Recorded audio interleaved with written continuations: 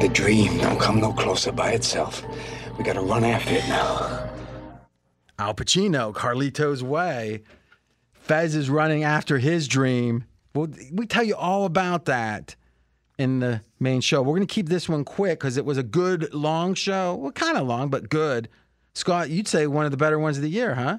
Great flow. Do you think because you talked more than usual? Probably. Okay. But I thought his contributions were excellent. I agree, and I especially like the incentive-based discussions of several players. Yep.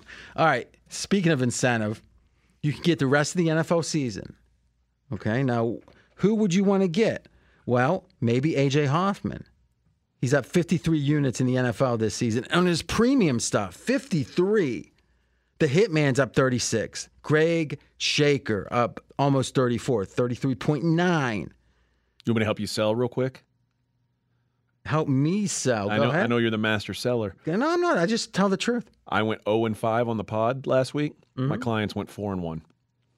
Now, that's interesting. And people might say... Wednesday bad. Wednesday was bad for me this week. People might say, why? How could that be? Well, what the lines are. So you release... One of the things you do, I think that's excellent, you put stuff out early. Yeah. Because you beat the line move. Yep. Like I had Ravens -3. I wasn't willing to play Ravens -3.5 on the pod. They won 56-19. Exactly.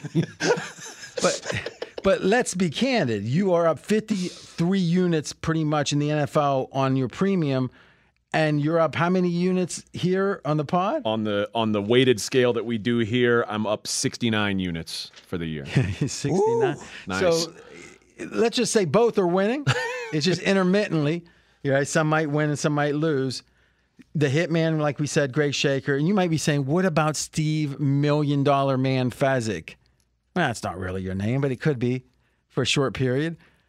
Well, he's in the top 10 of the Circa Millions, and we're going to talk all about that. But this is a guy that's, would you say that you're going to put in as much time handicapping this week as any week probably in 10 years, right? Oh, absolutely. Because every win or loss could swing things like $30,000. And I got Survivor on top of it. So yeah, and we explain all that. There's no, I mean, he might be right now, Steve Fezzik, the most successful handicapper this season of anyone. And I'm talking better handicapper, whatever, in the top 10 of the Circa Millions and part of a team, a two-man team, right? Yes. That is one of the final four in Survivor, which is a $9 million contest. And you know what? You can get his stuff, everything from now through the Super Bowl, including the props. How many props usually for the Super Bowl? Usually 8 to 10. And you've hit what, like 69% of it? Yeah, and I always give out like I give out everything I bet. So I'll list like nine widely available props, and I'll say here's 25 other things that I bet. You know, you might find it, you might not. Now, we talked about all the net units. What are the prices? Well, for $175 right now, you can get all access through the Super Bowl. That's publicly available to any schmo. You walk in off the street, you get that. You know you're not that to us, to me. So we're going to give you $26 off, and that just happens. Why 26, you're going to say? That happens to bring it down to $149. All right, do that in your head. I got you. Right, Fez? You got that? I got it, Chief. Yeah. Chief?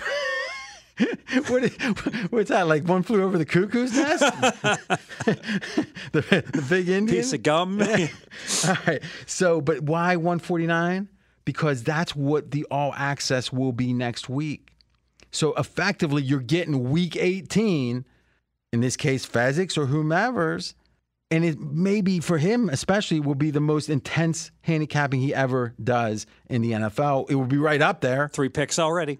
That's already up. Yep. They could get it right now. Yep. All right, so what's the coupon code? It's NFL26.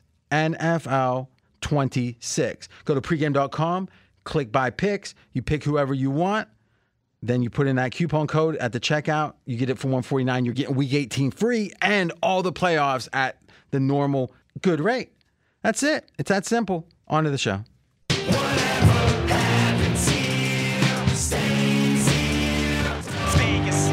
18 preview. It's my favorite week. Well, I like week 17 when it was the last week better. But I don't know. I just don't like all the records changing and all. But still, another week to hopefully profit. But it's always my favorite the last week. It's a lot like preseason, which is one of my favorites, or it used to be. That's gotten tougher. We got a full house. To my right, A.J. Hoffman, really bringing the team down. 0-5 last week. I mean, now, you know what it was, Fez? He was bragging so hardcore about his bet against you. He goes, Fez said 55%. I'm 13-2. Is that fair? Fez said 52.5%. I'm 13-2. But yeah.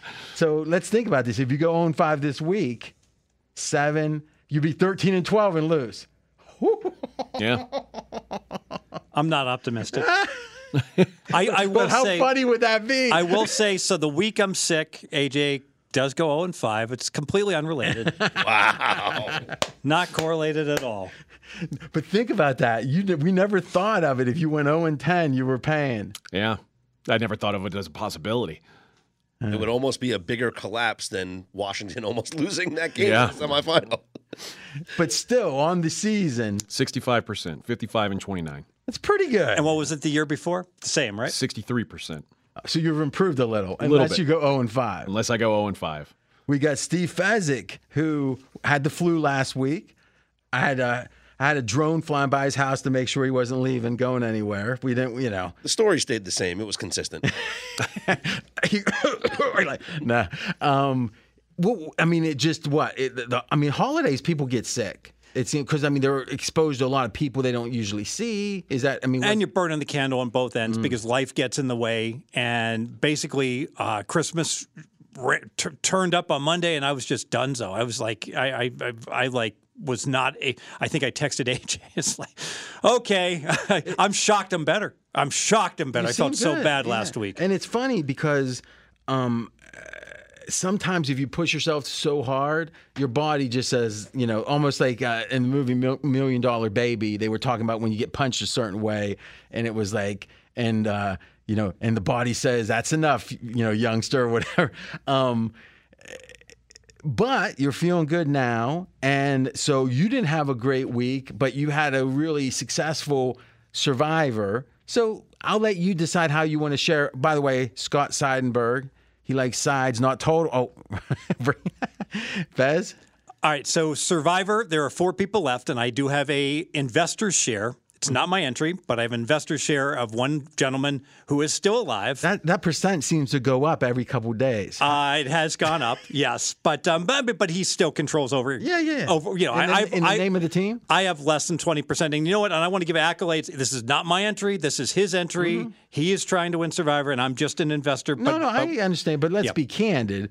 Is the last 3 or 4 weeks you've been. You've had a real voice. Yes, and ultimately we've made some very good calls, and I believe I'm not saying we invented this strategy, but I think we're the first ones to go public with a put your cards face up on the table strategy, which has benefited us greatly the last couple weeks. So let's talk about that, because that's been the theory of, do you want to play if you knew what someone else had, do you want to play with them or against them? And the theory is you want to play against them, right? And what was the rationale of making it public what you were playing? The idea is that anytime there's a duplication of picks in a Survivor and a winner-take-all, that's a disaster. So think about like a March Madness pool. The last thing you'd want to do is get RJ Bell's bracket, maybe a bad example, get Scott Seidenberg's bracket and fill out every single pick that Scott fills out. So you can no longer win. At best, you can tie for first. And so you want to be unique. So what happened is that Greg consulted with me. I spoke to him. What was the name of the team? At L.A. Jones. L.A. Jones. Right. So L.A. Jones decided that on Week 16 Christmas that Denver, and he had Denver available. Denver was a 6.5-point favorite, and he says, you know what? There's going to be a whole bunch of people on Denver, so I'm not going to stack. There's 10 people left in the contest. I'm going a little contrarian, And ultimately, he took the Bears as a 4-point favorite. But not only did he take the Bears, and I spoke with him, I'm like, this is a disaster. If enough people feel like you, if like 3 or 4 people take the Bears, oh, goodness, we're getting very much the worst of it. We're getting hammered in equity because the Bears are only going to win 63% and Denver's going to win over 70%. All right, so you looked at it, just looking at the money line, about a 7-point disadvantage, 7 percentage point. So 7 out of 100 times you're going to lose when you would have won more often. And I think it was 10% was the difference, actually. Wow, It's like 62 and 72%. But the theory is then that if you made it public, which is what you guys did. Right. So I told him, put it out on Twitter. I'm taking the Bears. I said, I'll retweet it. So we just smashed it everywhere. Greg, L.A. Jones has taken the Bears. And so that ultimately, I think, really benefited us. Of the 10 people, 6 of them took Denver, and only one other guy took Chicago. So we did have one duplicate on Chicago, but only one. Okay, now that's interesting. How did you guys prove that you were taking the Bears? We did not. That would have been interesting. Yes. What I would have done. I did tell him to actually, I told him tweet the ticket, but but we didn't want to put it in too early in case, there's a major injury or something like that. What I would have done is announced 90 minutes before the deadline, I'm going to tweet this out. Right. And then that way people can wait to verify. Sure. Okay. And you think more people would have taken the Bears? I do. I think you're right. Because one person actually took the Rams on Thursday, similar as the Bears. So one person had the Rams available on Thursday, and they went rogue on Rams. Same concept, same idea. And the line that game was 4. Okay. Rams were laying 4, and I think they're the only ones that had the Rams available. So they shoved with the Rams, which made a lot of sense because they knew that they were going to be the only ones on the Rams. Now, would you say so? Kind of skipping ahead a second here. This is fascinating. So you guys did that for multiple weeks, made it known. Yes, we did that on week 16, and then on week let me see, was that 15 or 16? They're all mulling together. 17 was this last week. Yeah. So what we did this last week in week 17 is that the best play, one guy was already through. Okay, one guy had advanced to week 18 because he had the Browns. He took the Browns. So there are 3 gentlemen left, and an unfortunate situation where we had 3 teams favored by 3.5, 4, and 4.5 at the time. So all of them were viable. All right. So you could take Houston, Indy, or you could take Denver. And most people had most of them left. Yes. All right. So really, that's the time getting it public has the most value. Exactly. And I was like, I don't care who we take, but you got to get it out there. Just I had my opinion on who to take, but I said let's make it be very public. And so it ultimately, L.A. Jones took Denver and made it public, and no one else stacked on Denver. So really what happened is that one other fellow played Houston, one other fellow played Indy. So this was Denver last week, laying 3.5. 3.5, yes. Yeah. So Circus Master had Cleveland. Circus Master's in the clubhouse for week 18, and I'm sure it sickened him to look at what everyone else was playing and say, oh, God, they played 3 different teams, because now his chance, obviously, if he would want all 3 of us to have stacked on the same team, that would have been most advantageous for him, and thus level sum game, bad for the other 3 people. You would have liked it if the 2 others would have been on the same. Okay. Yes. All right. So now you guys negotiated a chop. All right. So like in a poker tournament, etc. Exactly what before what game was the chop agreed to? Right before the Eagles game played, Christmas week. That's week 16B, if you will. Okay, so and they chopped. I'm not allowed to disclose the exact amount, but it was for a substantial amount of the pots. Okay, so and they're playing for what's left. Yes, like first place is still going to win what's left. Got it. Yes. Okay, so let's think about this. So that would have been part B of Christmas, and then so there's been 2 picks since then. There's been two sessions of picks. The Christmas picks and then last week's picks. Yeah, but the Christmas pick, all 4 took the Eagles because they were a prohibitive favorite and no one had anything left to play, basically. Everybody saved the Eagles for that reason, right? Yes, so everyone had to play the Eagles. Like it wasn't a week later. Yes. Good point. So if everyone went out at the same time... Then they would have just been 4-way winners. Yeah, they would have all tied. They wouldn't continue it? They would end it? No, they end it, and it's a tie. Why would that be? It's called Survivor. You don't survive, you're dead. But it's like a spelling bee, right? Wouldn't you use spelling bee rules? Apparently, no. Once you're eliminated, you're eliminated. And and it's the last survivor left. So if all 4 are eliminated on the same day, they're the last one standing. Same as last man standing. Same week, though, right? Same week, yes. If everyone gets their last man standing pick wrong the final week, everyone chops. Yeah. The final week, but okay. No, well, or the third to last week. I was going to ask, it doesn't matter what order of games, right? So, like, if one guy had the Monday night game. Of course that would be interesting, because the selections go by week. Yeah, imagine that. So it's like, I have to wait till the Sunday night game. Well, but what I'm saying is, imagine if the Sunday night games pick them. Yes. I mean, that would, another angle. Okay, so how was it? So your percentage less than 20, but I mean, I'll just guess 15 for a second. And let's think about this. So it's $9 million was at stake. The whole pot. Yeah, the whole because pot. there's some fees and like contracts for the chop and stuff. So call it $9 million. Yeah. So 9 times. I'm just guessing here. 0.15. That would have been nice. Okay. So if you would have, if Jones would have won the whole thing, it would have been 1.35 million. Yes. How was it watching those games?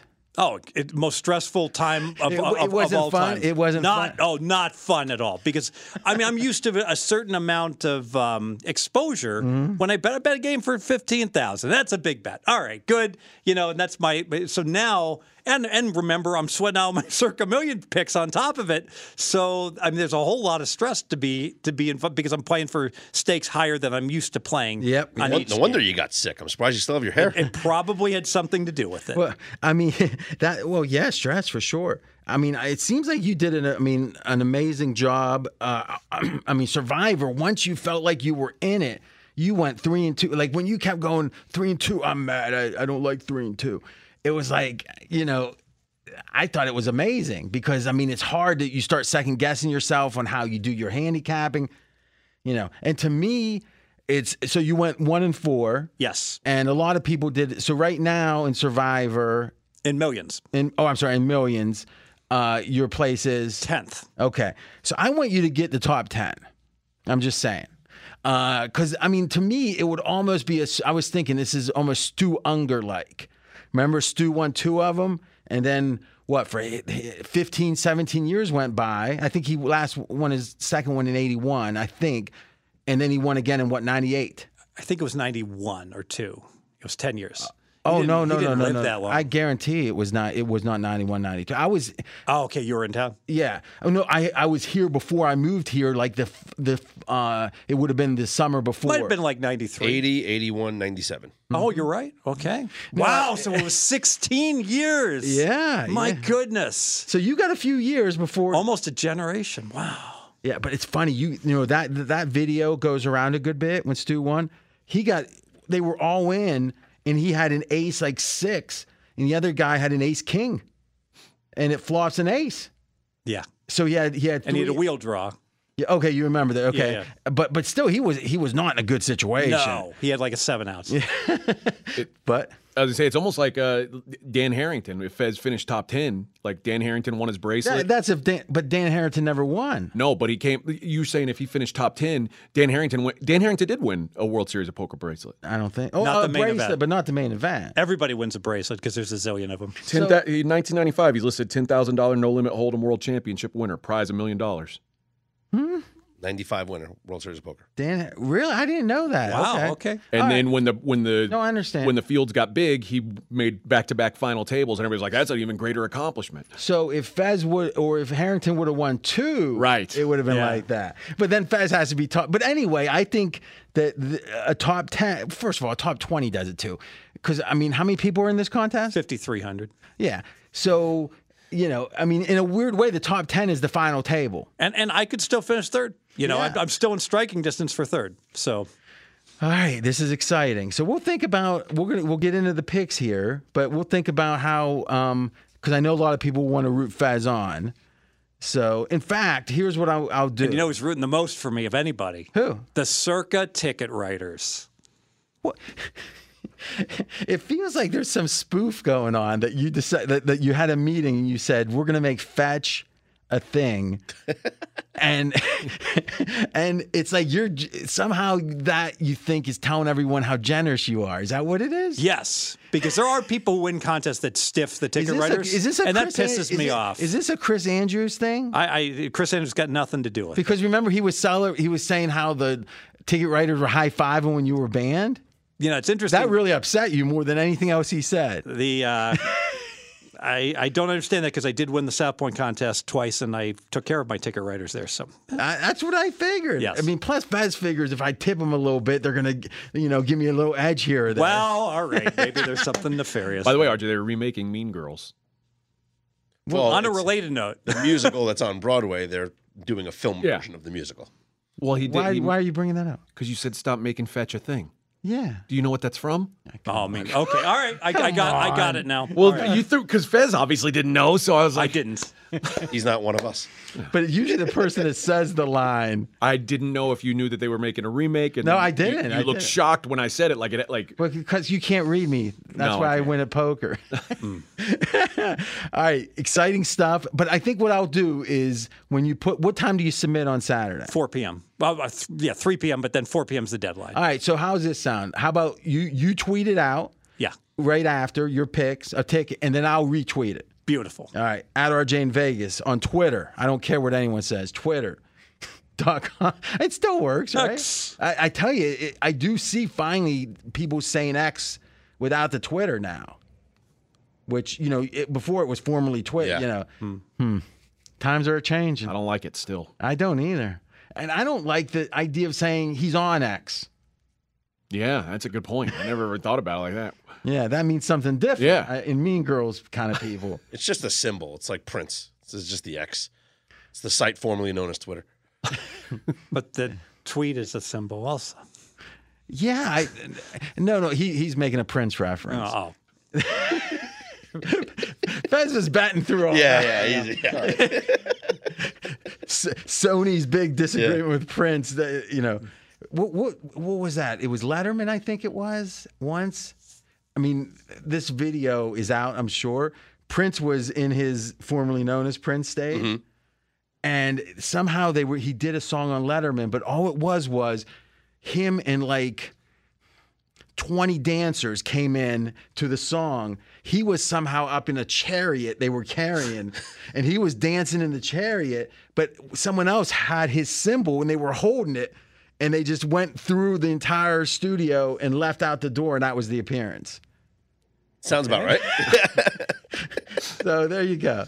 Next, Steve Fezzik with his best bet. Best bet, we're going to go to the New York Giants +5. This is the ultimate free roll here. Ooh, so, This is my 5 weight and Scott's 1 weight as well. Oh, this is your best bet also. Just by happenstance, you're back Yes. with Fez. Okay. Syncing up with Fez. What a coincidence. All right, I make, from power rating perspective, I make the game 4.5. All right, so why am I 5 weighting something I'm getting a half point of value?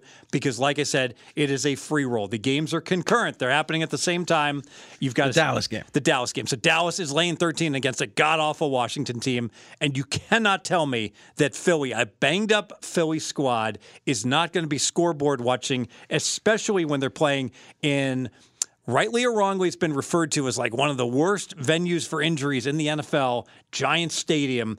And remember, they changed the turf this year, right? Yes, but I think the narrative is still out there that it is a very injury-prone place, and should Dallas get up by 28-7, etc., it would not surprise me if this game was no longer a priority for the Eagles. And that's really my handicap. I think, I've got some connections in Philly. Now, this shocked me. The GM actually said they are seriously considering not playing some starters. Now, I didn't believe this because in the history of the NFL, I'm 60. I don't ever remember a team that is alive for a division title sitting starters. Not a one.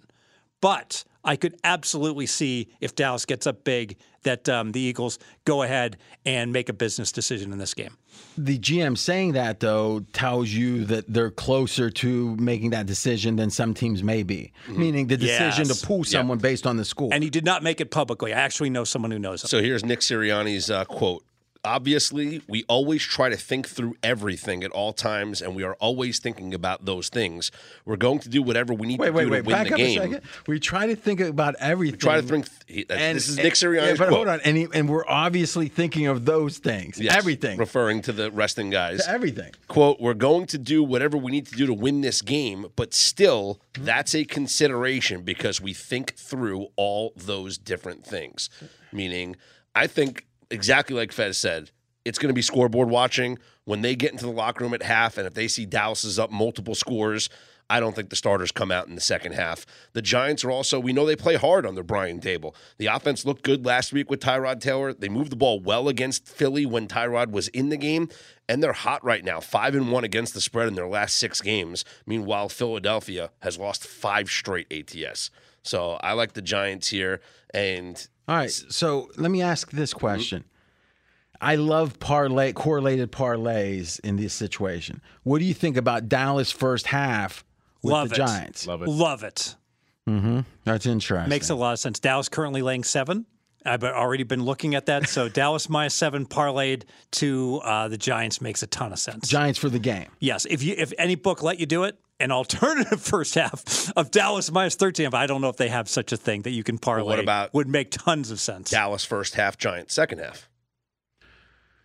Giants. Yes, if available. So Giants plus 3.5 for the second half. Even better. And then Dallas, I guess like you that lay 7 even for the better. first half, because the theory is once Dallas is up big at half, Philly doesn't come out for the second half. But let's face it, it's not even necessary because maybe I'm wrong here. I might be wrong. I don't think that the bookie is going to be smart enough to not deal this game live and certainly not to deal a second half line on the Phil game. You know what? They might fix it for the halftime. At halftime, they might say, "Ooh, Dallas is up 17. We're going to have to make a big adjustment," but not in the second quarter during live wagering. Can you super same game parlay that and see what it does? Same game parlay or just Well, I guess two? it's a same game parlay plus, right? Well, no, it's just we're Just a just parlay. do Dallas 1st half, Yeah. and then so it's -7.5 for the first half for the Cowboys at plus 102.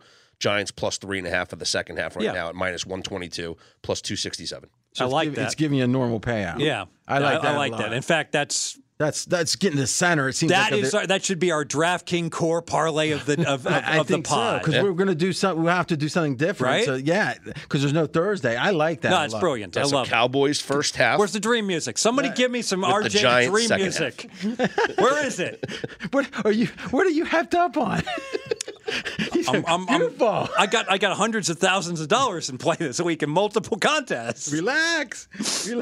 And now you got another chunk on this bet. I like this. But again, we can, obviously shop it and try to get to 7, obviously. And if you, for whatever reason, like the Oppo side, you certainly, now my power ratings don't support it, but if you like Washington first half +7, then you could go ahead and bet Philadelphia if you wanted to go the other way. That's interesting. Yeah. So AJ has a 5-way, right? Yep. But we've yet to hear from him. Go ahead. buddy. Yeah, people have been clamoring for Marcus Mariota to start a week so Jalen Hurts could get healthy. What time makes better sense than right now? It would take the Cowboys losing as double-digit favorites, 2 touchdown favorites, for the Eagles, for this game to matter. And I don't think it does. I think more important for the Eagles is Jalen Hurts being healthy for the playoffs. The wear and tear on him is obvious as the season's gone on. He's not been as effective. I think there's some key guys on the defense who would be more effective if they got a week off at this point. And then, like Fez said, I mean, on top of just the idea that they may not play these guys, the Eagles have been bad lately. A.J. Brown's unhappy. He's bitching about how he's being used. There's guys on the defense complaining about how they're being used. The first 7 weeks of the season, Philly outgained their opponents by just under 100 yards per game. Since then, they are minus 68 yards per game. They've only won the yardage battle twice. I mean, you mentioned they lost 4 of their last 5, and the one that they lost, or the one that they won, they could have easily lost to the Giants if Tyrod Taylor played that whole game. I just think this Eagles team right now is an average team. And they lost with the 100-yard pick defensive score last week as a 12.5-point favorite. And that doesn't happen very often. And this is another example of what I've been saying it all year, and this has really worked for me all year. Don't lay numbers with average teams on the road. Not last week. Well, I didn't lay numbers with average teams on the road. I'm not going to do it now. So Giants +5, best bet.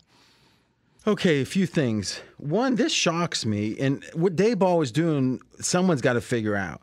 So I decided I wanted to see the last 3 weeks EPA, and what I did was I said, all right, half EPA, half success rate, take the mean. Okay. The Giants on offense are number 32. The Giants on defense are number 29. And, I mean, this has been a good run for them. 5-1 ATS, their last 6. And now they've got a big upgraded quarterback. Big upgrade. Yeah. But Philly, number 5 on offense, during that period. 23 on D, but not as bad, it would seem, as some people would think. I'm not saying it goes against the pick. I will say this, and this is back to the whole Daboll thing. I don't know how he has got them winning any games. If you actually look at the underlying stats, some of them, a lot of them say the Giants are the worst team in the NFL. The worst. Worse than Carolina. Like, if you look at it, they're number 32. So first down differential, they're number 32. Right? They're down 5.5 first downs a game. They get out first down by 5.5. Team number 31, it's only 3.5. So it's like there's a big distance with the Giants, and they're last in your favorite stat, Fez, net yards per play. Minus 1.3. That's the worst, right? Yes. I mean, so this is in some ways the worst team in the NFL. They've been no better in the last 3 weeks statistically. But somehow they win they win or stay close in a lot of games.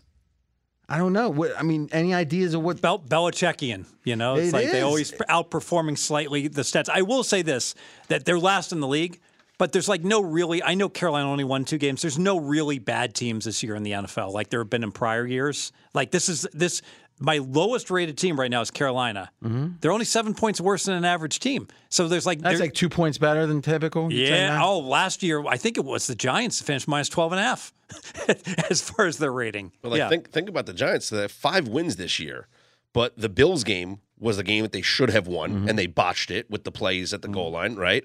The Jets game was one they absolutely should have won and botched that. And then last week, missing the field goal, they should have won that game. This could be an 8-win team right now fighting for the playoffs. No, and it's what they did last year. It's fascinating, too, with these Eagles, because the Eagles had the best record in the NFL forever, basically most of the season. They still haven't gotten there on their season win number. It was 11.5. They're stuck. They're on 11. That's so, funny. And one thing, too, I wanted to mention real quick as an aside, because we talk about these alternative season win numbers and how a lot of guys were like the inherent volatility. You want to play, and give up a game or give up 2 games and get a better payout.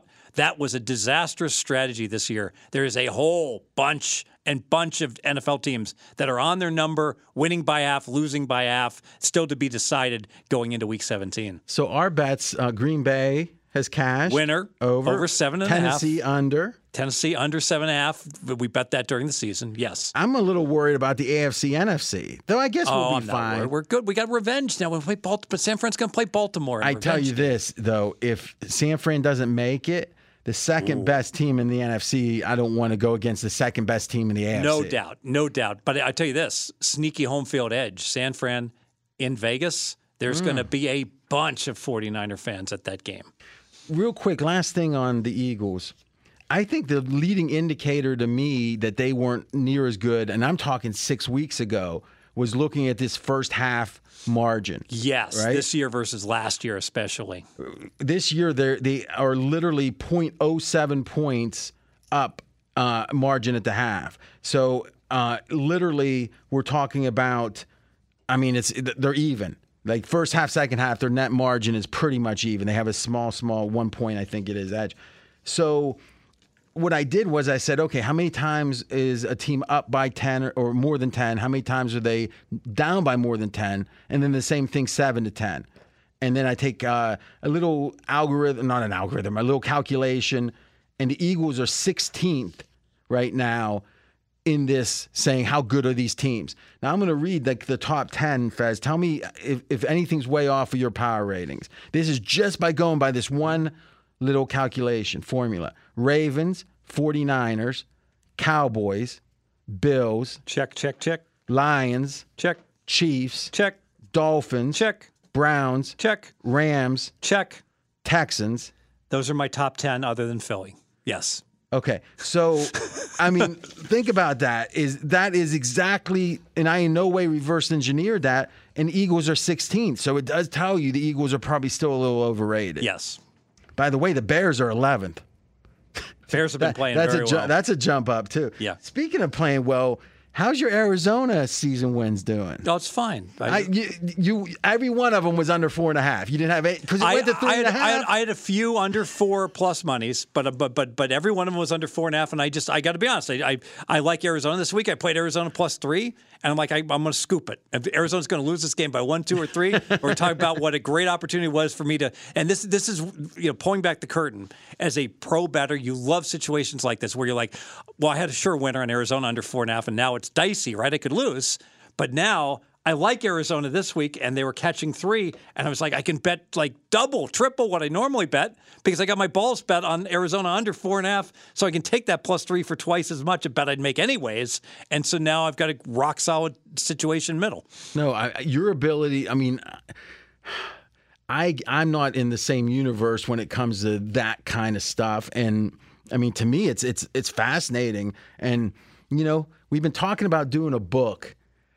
That's the kind of thing it doesn't hurt. It's one thing to give away stuff that hurts you, that's very, beyond counting, right? I'm not sure. Grosjean, is that how you say James that? Grosjean, yeah. Yeah, so this is the most advanced advantage play book ever written, right? The second one. Yeah, I don't have the second one. I just have the first one, and just one nugget. For instance, he had a big 6-wheel where he got to spin the wheel. They let him in one casino spin the wheel, and so he was very good at spinning it exactly 3.5 or 5.5 rotations, so it would land on the jackpot he was going for. So he was giving away stuff that could then get gobbled up that he wouldn't take advantage of. He wouldn't be able to take advantage of.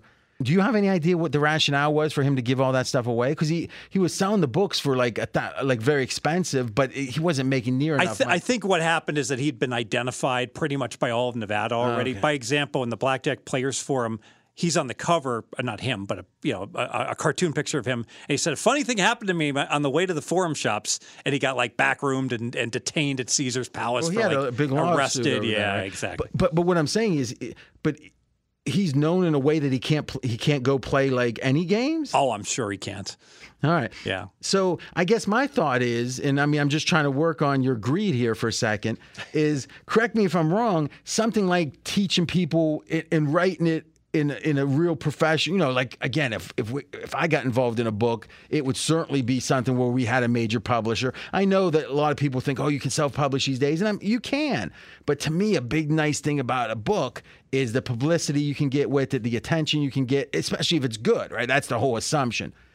That wouldn't hurt you at all. No, not at all. And just even things like hedging. There's a bunch of stuff counterintuitive about how much you should hedge on hedge bets. That's what I'm saying. Is It seems like there's some like Grosjean, and maybe in that case it wouldn't be a big publisher because it'd be very niche in a way. But that's interesting. All right, so you want to make it official for us, AJ? Yeah, that is my 5-weight, Fezzik's 5-weight, and Scott's 1-weight on the New York Giants +5. Boy, Scott came out hot with only having a 1-weight there. He did. He just plowed right over Scott me. has some really strong opinions this week. But I went 0-5. He's like, AJ's not talking second. Exactly. Now, plus I do very well on my 2s and 1s. We know that. Now, one of your favorite things, Scott, is the end of the year. The last week is the incentives. The idea that a contract incentive. Well, it looks like someone's rubbing another man's rhubarb. Yeah, it's not just it's the idea now that Never heard that. In Batman, the original Batman, Jack Nicholson. Rubbing another man's rhubarb? Remember, you've seen the original. Of course. I mean, I have too, but I don't remember that line. Think about it. Don't forget your lucky hat. That was gross. Don't ever do that again.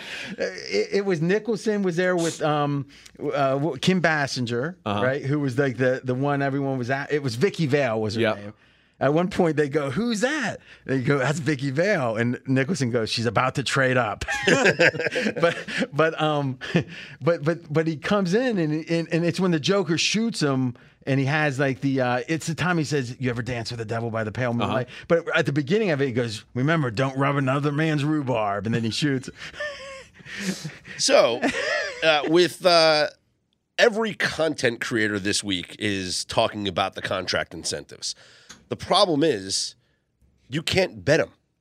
There's no prop bets anywhere across any sports book. And I've tracked it all down today. there's very few even up for Saturday's games. Now, some players might get released on Now, Saturday is earlier, so the Yes. assumption is it's coming out. So there might be some props for Sunday's games, but I'll give you an example. Dalton Schultz is the Texans' tight end. He needs 6 catches to reach his $250,000 bonus. He's at 54 receptions. He gets a bonus at 60 receptions. He's had 6 catches in just 3 games this year. It's not like it's very unlikely he's going to get 6 catches. He's played 14. well, unless games. they feed it to him. I think they care more about winning the game and making the The playoffs. chance he might be up by Sure, 14. or down by a lot and they're feeding him. Either way, right now you can go and look at props for the Texans and Colts game, and you'll see some props, some yardage props. You can even bet a Dalton Schultz over 42.5 receiving yards prop.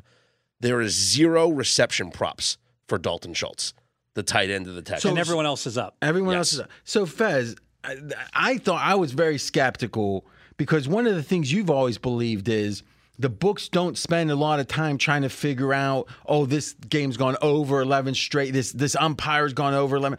They just let the batters shape it up. They put out, Exactly. They throw their season long averages, and it's cost of doing business that people bet the Schultz over the 4.5 against them. or the median typically. Right? Yeah, Okay. right. So, what do you think's going on here? This guy jumped the gun. He basically is an unpaid consultant for the sports books, helping them set better numbers. But that presupposes the sports books are listening. You know what I think it may be? I don't know because one sports book commented on his video. Okay. And Well, it doesn't matter if 80% of the sports books are listening or not. All it takes is one sports book that is first to market to be listening to them to Well, put up apparently the right number. there's no market. Exactly, but There's the first, no but all it takes is for the first book to put up their numbers to listen to them, and then everyone's going to copy their numbers, not even knowing why Schultz is so high. Okay, so here's what I proposed. So 6 is what was necessary for 6 got him. Yes, Imagine if they put it up at 7.5. Higher by, a lot of people would say, I'm a value player, I'm going under. A lot of people would say, hey, if we assume he goes over 6, what's the odds that he doesn't get to, 8? And then that's a calculate. But boy, it seems like they could generate action instead of sure, no and I action. do think that you talk about something that is not a normal tail of a distribution. Like I would love to bet, will he get exactly 6? Because it's way, way higher in this game than any other game that he will ever play as the rest of his career. But in a weird way, maybe what they should also do is put it up at 6 and make it a $100 limit. Yeah, And all of a sudden exactly. it acts as a lead generator. Yeah. I mean, there's so many things they can do rather than say, nah, we won't put it up. Now, what you could bet, and this is what the books do, and as you mentioned, like putting a prop up at 7.5 when the guy needs 6 catches. So Devin Singletary, the running back of the Houston Texans, has 1,026 scrimmage yards. He gets a $250,000 bonus if he hits 1,100 scrimmage yards. So that's 74. Right now, up on the DraftKings Sportsbook, Devin Singletary's rushing plus receiving yardage prop, 80.5. Okay. So here's what I'm going to suggest. Throughout the show, when there's something appropriate, even if the odds aren't up yet, you can identify this. And then what I think we do is you tweet it out, and I'll do the same thing I'm doing for Fez. I'll give it a retweet. And but what I'm saying is come Saturday. Yeah, only if it's actionable. Only Yeah, if there's the something you can actionable actually stuff. bet on. But Yes. obviously, these are much better to bet if the team has no incentive to win the game. Yes, and we'll get to that because for the Titans game, there actually is 2 bets, maybe even 3, that I think are really sound bets based on a contract incentives. None of the props are up yet. Okay. Now, based on what's up right now, do you have anyone? You mentioned one on Houston. Yeah, I would guess Devin Singletary, the running back, if you can play his over Well, rushing we yards. don't want to hear you could. Like, do you want to make an official pick on it? No, Like, because all I right. think they care more about winning the game and making the playoffs than feeding him the ball to make sure he gets his 74 rushing yards. I think that's probably right. All right. Next up, AJ. Next up is Chicago Green Bay. This is RJ's 5-weight and Fezzik's 2-weight on the Bears +3. Maybe we should let the picker say it, huh? Okay. Damn, he wants to give it away. And here comes the pick, the Bears +3. Now, why do I like the Bears? One, the Bears have been playing, and again, we were on this one, Fez. I mean, what's it been? 5 weeks ago, I said the Bears defense is a lot better than people think. Mm-hmm. And I said, this is one that's emerging. I think we have a couple weeks of value. Thank God they didn't. Remember when they almost beat Detroit, but they didn't? Yeah. Thank goodness they lost that game. So preserve the value when Detroit got those 12 points like in the final minute, the 2 minutes of the game or whatever it was. Well, I went with Atlanta. I went 3-2 in the Super Contest, but I thought Atlanta had a ton of value at 3. I'm thinking if Atlanta is now getting 3 against Chicago, wowza, how good is Chicago? Well, based upon the first half stuff that we were looking at, they are shockingly the 11th best team on the season. Now, that's just one perspective, right? It's not the only perspective. But let's look at the last 3 weeks. Chicago's defense, number 5 in the NFL, number 5 based upon a hybrid or a blend of EPA and success rate. Only 24 on offense. So not great on offense. Fields, this is the conversation. I think they're keeping him now. But boy, if he has a disaster, no. If he has a good game, it becomes an easy decision, it seems. So they trade the pick, the number 1? That's what people are saying. Makes sense, right? Because people will pay a king's ransom for it. They always overpay. Well, especially with this being, a second-tier generational kind of draft with Caleb Williams is, probably he and Drake May, like there's yeah, but. No one's thinking Williams doesn't go first. And if there's one, also if there's one team in the NFL that would, not have a problem with the team stacking up its defense like crazy and having a mediocre offense. I mean, the '85 Bears, obviously, the second best team in the history of the NFL, and their offense was very mediocre. Best team? The Washington Redskins, the '91 Redskins team. That's according to Shots. Oh, okay. But that's during the era of Football Outsiders. Yes. Which I think, I'm not sure. I think that only started in like 90 maybe. Oh, is that right? Yeah. Can you look to see when DVOA, the first year he has it? Yep. So maybe the Niners teams of the 80s or maybe those Dallas teams, one of those? No, you're missing it. 2003? Pittsburgh? No. Yes. Oh yeah, the 4 Super Bowls in 6 years. Oh yeah. Good point. The funny thing is, their better season, their better team was probably the '76. It would have been Super Bowl 11, but they lost both the running backs back when Franco and Rocky were out in the playoffs. And what's funny? You look through, you can see why John Madden hated the Steelers. The Steelers and them went to war, it seemed like, every year in the 70s. Yeah, and the Raiders were, obviously were great. And like Houston had a great team. They lost by like 20 to the Steelers in the AFC title game. Yeah, Bum Phillips. Bye-bye. Knocked the door down. Yeah, you remember that one. All right, so, to me on the Bears decision, I would think about drafting him and keeping Fields. You need a quarterback really bad. Let him go at it. Right, Steve? What's the worst? Steve Young in Montana, right? And again, I'm not saying once, give Field. First year would be Williams sitting in theory, right? But let's be honest, Fields gets hurt a good bit, right? So we see if Fields takes another step, because the way he's playing now isn't good enough. If this was his plateau, they could not keep him. Did you say, I feel like you said this a week or two ago, that you think the Bears could get a first-round pick for Justin Fields today? I think more than that today. If you can get more than a first-round pick on a guy with 2 years left on his deal, you take that, and you draft your new quarterback. Well, but remember, the stadium was chanting, like, We want Fields. We yeah. want Fields. I don't really want a Southern California guy like coming up to Chicago. He could be. But is Williams from Southern California? I don't know where he's from. Because, he went to Oklahoma. He was born in D.C. All right. Also, if I'm the Bears, I'm sick of losing to these guys. I lost week 1. I'm tired of like being told I'm owned by them, and now like they have a shot at the playoffs. I can knock them out. It's the Bears Super Bowl. Yeah, I agree. This is analogous to the Lions last year, right? Yes. Remember against Green Bay the last week? It was an emerging team that surged at the end. Chicago has 7 wins. Think about that a second. If they win a couple games early, they're in the playoff hunt right now. So I think, but just backing up a second. So think about it. When Kansas City drafted Mahomes, right? And they had Alex Smith. And they said, first year you're sitting, right?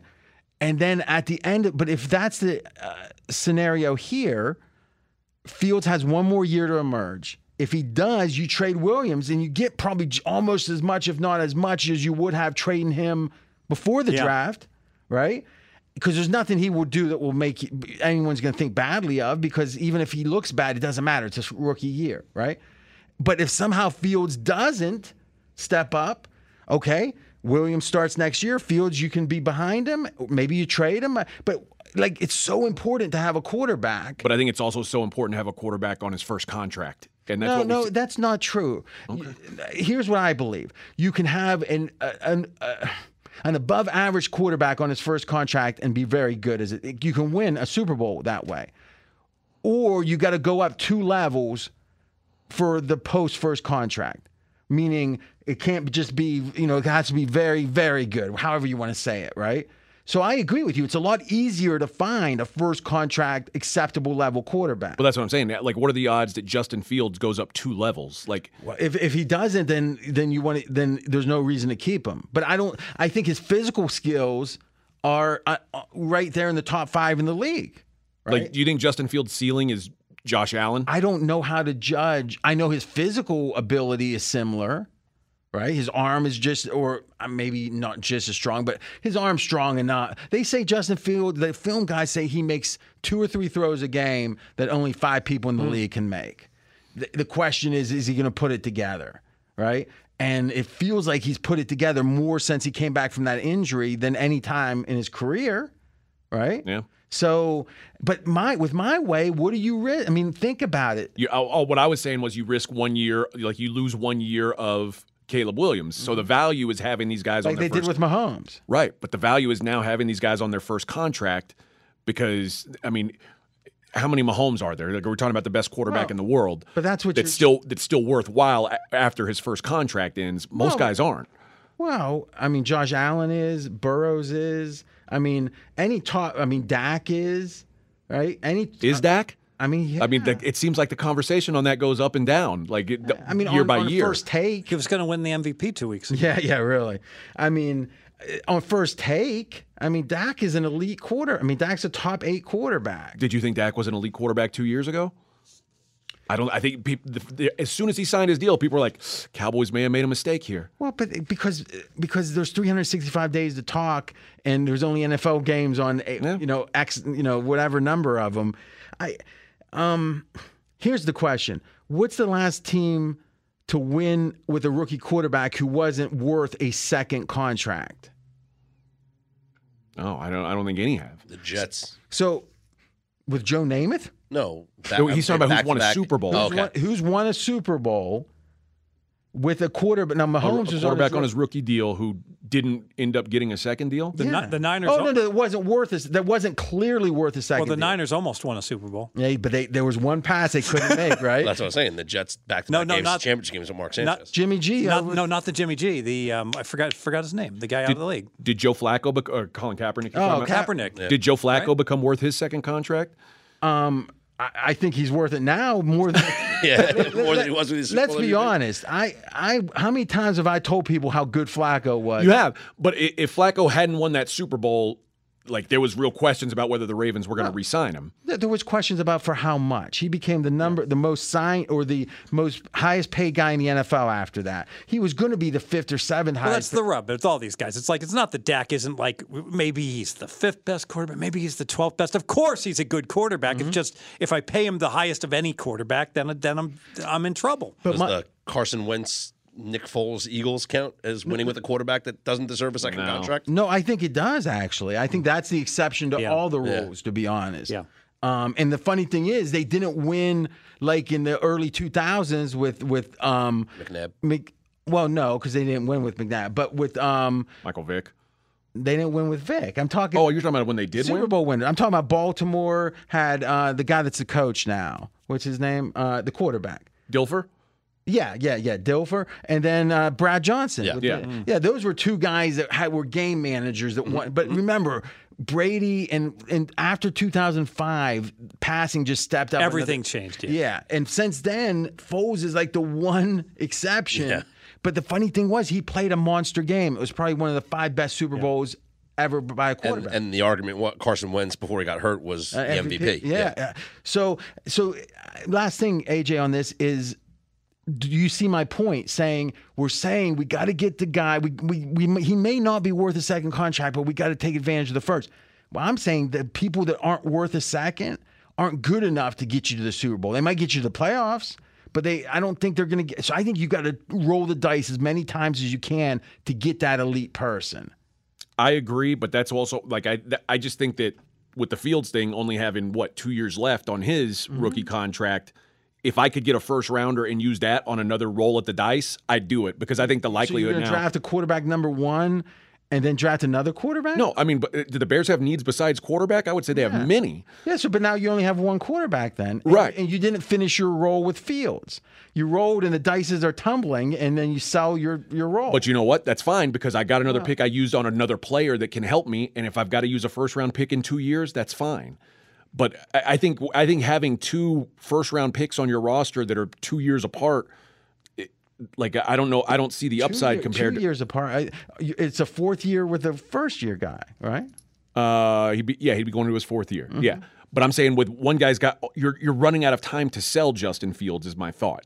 If I can sell the last 2 years of Justin Fields for a fresh 6 on a different quarterback, I don't see how you don't do that.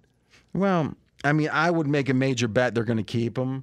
So, I mean, I don't watch film to the degree. I just listen to what film people say. And a lot of people think Fields has a real chance. I mean, listen, it's 1 year later, but Josh Allen was the exact same conversation. Meaning his first 2 years, it was like this guy is a bust pretty much. In year 3, he had a monster year. Now, Fields had year 3 and he's improved. I don't know. If it was a Daniel Jones situation and you had to sign him, I would be a lot more hesitant. But you got 2 more years because you get him now for what is it? Like $32 million for 2 years. You're paying effectively $15 million to have 2 more years of Fields. Backup quarterbacks good ones cost 10. Yeah. Right. So, it's going to be an exciting offseason. Straight out of Vegas AM, we'll be talking. He'll be anti-Fields. You've been anti-Fields for a long time. I have, but Fields is on my team of quarterbacks that we drafted also. How's his stats? I don't know. I mean, I don't know where he fits into the mix. Yeah, I would say not real great. Probably not. He's still on potential. I think that one of the things Fez said is the Bears are tired of hearing that the Packers own them, except the Packers own them. Does that not worry you at all? The Packers have won and covered 9 straight in this series, 24 of the last 27 in this series. But the Bears have sucked and the Packers have been good. Yeah. I mean, here's the thing. The Green Bay defense has somehow been masked here. And they're injured, RJ. They're all banged up. And, I mean, some of them have head injuries. I think the cornerback going out there. Suspended, yeah. Well, for the one game, I think. But, I mean, you look at that. That's one of the crazier stories I've ever heard. And apparently what they're saying now is there's no proof he's from Carolina.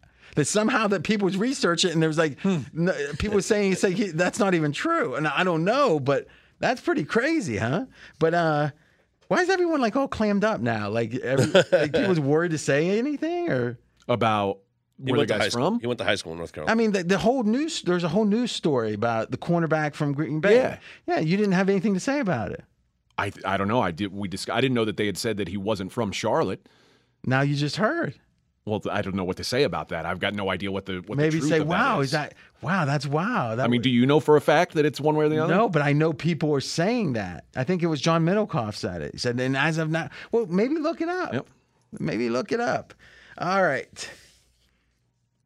It's kind of tough when you have to get the other guy's attention. I heard he impersonated a captain, and I wasn't up on the story because I was sick, and I was like, he was pretending to be a police officer. What? That's funny. No, he just wandered out, not even with the captains, but kind of off to the side. Walks up and decides to call the flip, And then and it's the classic, okay, you defer, right? Yeah. He goes, we want to play defense, right? Yeah. What he said. So, All right, defense it is. Well, the ref knew, though, because the coaches talked to the refs before the game, Yeah. so the ref knew that LaFleur wants to defer. So did the he Lions talk So he before the corrected him. You mean defer, right? Like, yes, defer. Jair Alexander went to high school in Mint Hill, North Carolina, which is suburban Charlotte. Allegedly. Allegedly? Where'd you get that from? Wikipedia. Whoa. That would be great when they introduce the players from whereabouts unknown. See if you can Zaire find it. Alexander. Now that you got the name of the high school, see if you can find it anywhere else that All right. did an original reporting on it. Because I'm guessing it might have been one of his buddies. Check to see who put that. You can see who edited. Citation by Jay Alexander last week. What? That's funny. That's good. That's good. Okay, last thing on this. Oh, I had one more thing on Chicago. So, Fez, you didn't talk. I mean, this is a pick of yours. You want to finish your couple last things? Well, I talked about the Bears being tired of being owned by Green Bay. They got whacked around week 1, and Power Rating loves the play. I mean, Green Bay has a real good home field advantage, but they're in division where home field is worth less. I mean, Chicago's used to playing in Green Bay, and I only have the Packers a half point better. I cannot get to 3 on this game. I agree. And the Bears, this is fascinating. Guess where they are in ATS margin on the season. So it's like how many points above or below on the season, their aggregate Plus points. 4 per game. But where are they ranked 1 to 32? Third. They're 6th. Okay. I mean, but again, there's no sense the Bears had a monster betting season. No. But they're 6th in ATS margin, and their offense has been better than their defense when it comes to expectations. Now that you could win a bar bet with. Yeah. And then you flip over to Green Bay a second and you think about how bad this defense is. Let's just look at the last few weeks. 24th on defense. And they got a gimme against Minnesota because Hall couldn't play a lick. I watched that game. That was all bad quarterback play. Everyone and his brother had over like 25 rushing yards. He didn't get it, right? I don't know. No, because he had like 2 rushing yards at halftime. Any confirmation? Yeah, he had his number retired at the high school. Well, why would Middlecoff say? Because Middlecoff's a liar. You trusted him over me. No. Well, first off, you had no comment. So what was I supposed to You trusted him blindly. I said, no. I said, hey, people are saying, and then I said, look it up, AJ. You look up and go. The reason I didn't say anything. You rub the sleep from your eyes and go, huh? What? I didn't say anything because it was nonsensical. It didn't make sense that maybe he didn't go to the high school that he said or didn't go to school in the place he said. It really doesn't. Like, why would he lie about that? It's something that's easy to find. Maybe he had a cousin there or something, and he spent a summer there once. Yeah. Right? But again, I was very careful not to say I knew it to be the case. I have to check it 3 times before I'm willing to do that. All right. I like this play a lot. And I do think that the idea of the analogy of Detroit last year in the same spot against Green Bay, I think it's strong. All right. What's up next? That is RJ's 5-weight on the Bears and Fez's 2-weight on the Bears. Next up is Scott's 5-weight and Fez's 4-weight. It's in the Denver Raiders game. And by the way, it's the Raiders. Minus 2.5 in the contest. This is one of my favorite plays of the entire season. And when you have 2 teams that are eliminated from playoff contention, you look at motivation for both of these teams. And one team is motivated while the other team is not. The motivated team here is the Las Vegas Raiders. Why? They are playing for Antonio Pierce to become their head coach. Davante Adams was quoted this week as saying, quote, "It's obviously who I want. That's my vote, and I've been vocal about that. That's basically how the whole locker room feels, and with good reason. He's come in and done a great job. He's continued to win us over. It's not just the comfortable thing. I think having AP here will be good for this organization. He kind of embodies what it means to be a Raider. That mentality, that swag, all the things he endorses is the things I believe in." And when Antonio Pierce was asked about his, petition to get the job, his response was, "My resume is on the grass," end quote. Meaning, the results on the field is what he wants to be his resume to get the job. mass motivation for the Raiders players and for their coach to win this football game against the Broncos. That seems to be diminishing his main asset, which is the players are behind him. And he's saying, it doesn't matter if they're behind me. But they are behind But he's him. saying the results, the way that the players play the game is his resume. I love the way this is setting up also in that power rating wise. I like the Raiders. I got the Raiders 3 points better than Denver with Stidham. So, whoa. What kind of downgrade did you make between Russell Wilson and Stidham? I made a 3-point downgrade. Oh my gosh, that's too much. I had Wilson as an average quarterback, a 0, and I had Stidham 3 points worse. And where do you have Aiden O'Connell? He's like 3 points worse. Aiden O'Connell is so much worse than Jarrett Stidham. I agree like with that. so much worse. You're right. I actually have. Let me. I'm doing this from memory, but I know I've got O'Connell worse. I got O'Connell a -3.5, and I got Stidham a -3. So okay, maybe I've got Stidham. I think maybe he's a 2. But let me ask you this: did we see anything from Denver last week? No, I looked at the box score. That makes us think they're not trying hard. I thought they showed effort. But when I actually watched the game, I said, that was Denver deserved to cover. And I looked at the underlying stats, and the unimpressive, very evenly played game across the board. Well, but here's the thing. Against a terrible team. Sean Payton, they were only laying 3. Yeah. I mean, Sean Payton is very motivated to make Stidham look good, right? So to me, even if the rest of the team doesn't like Stidham, first of all, we know they didn't like Russell Wilson all that much. So I think both. I'm not saying the Raiders are a bad play. I'm saying I don't get the big advantage in motivation. I like the home field advantage also. So the Raiders have had tons of games this year where the stadium got taken over by the opposing fans. Believe me, there's not going to be this exodus from Denver for Denver fans to come support their team in a game that means nothing to them. And the last time this happened was when the Raiders hosted the Chargers and they won by a zillion. Where they finally got a home field advantage in their home crib. So the 66 points, you think the home crowd rooted that on? It certainly didn't hurt. They only would have won by 50 without it. I don't know. I'm a little worried about this play myself. Because if you really look at it, O'Connell has been maybe the worst. Is he better or worse than DeVito? Oh, he's way better than DeVito. DeVito's horrendous. I don't think so. I don't know. Let's just look at the stats here.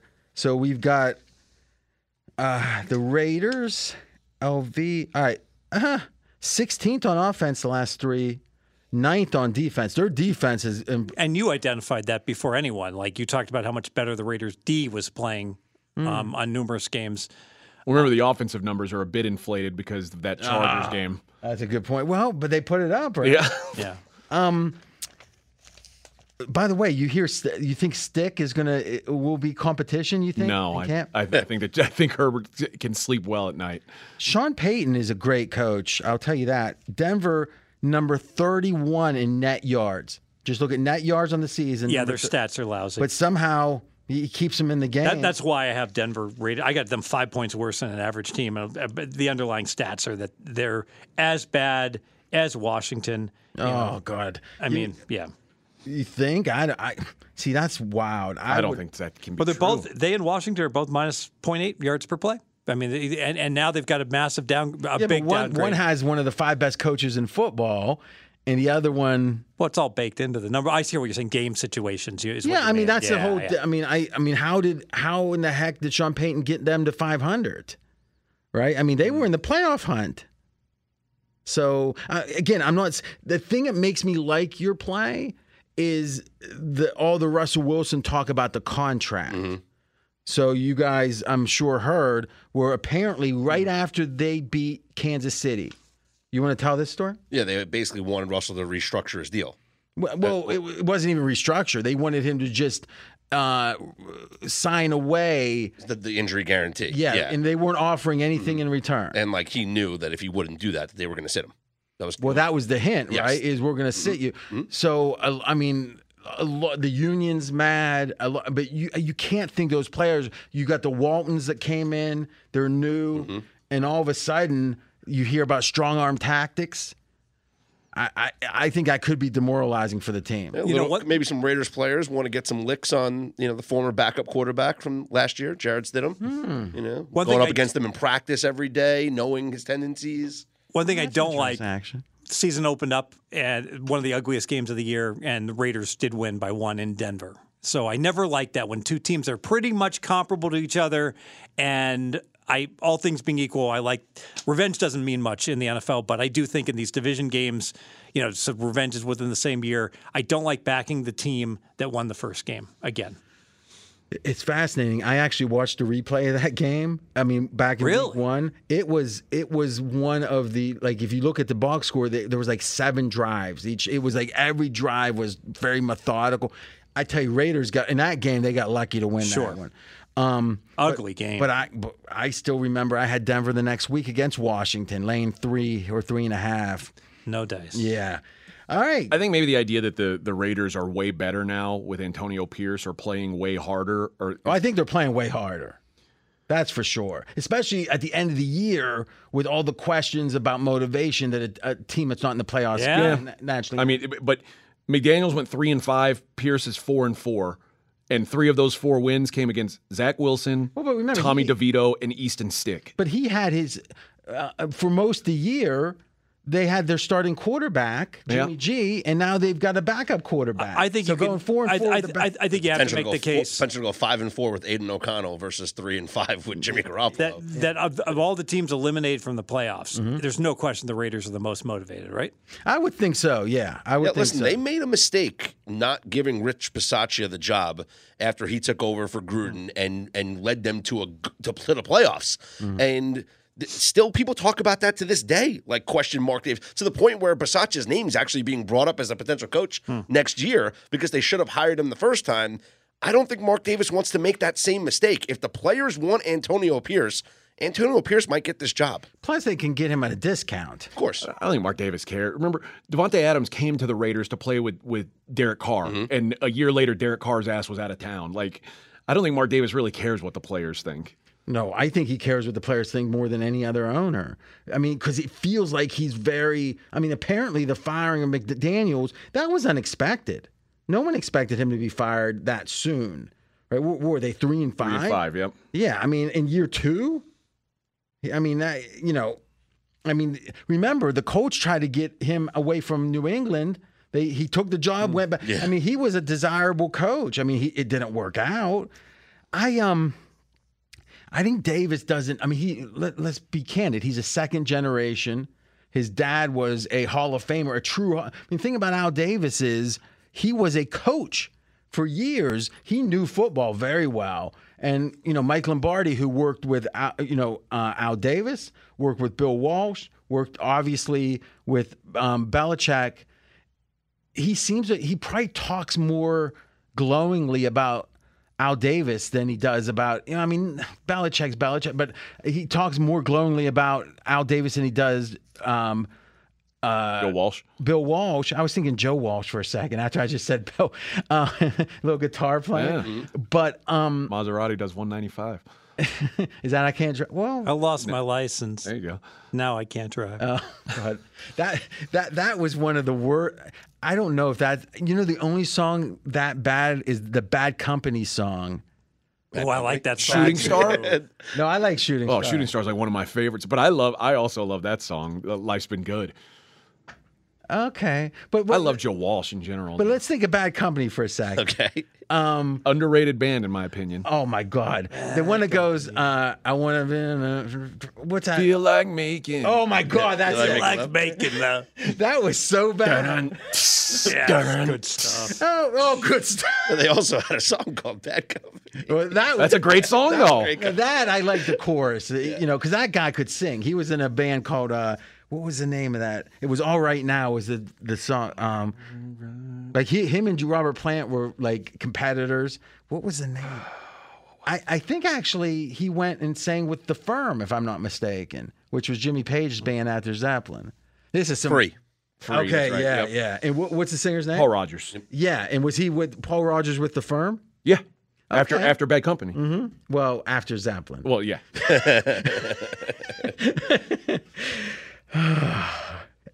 So you would like if somehow we had the music playing and we were off air and I want to be or I feel like making. No, that's one of my. I'm with you. It's one of my. crank that? It's one of my least favorite Bad Company songs. But I love Bad Company in general. That's AJ Hoffman.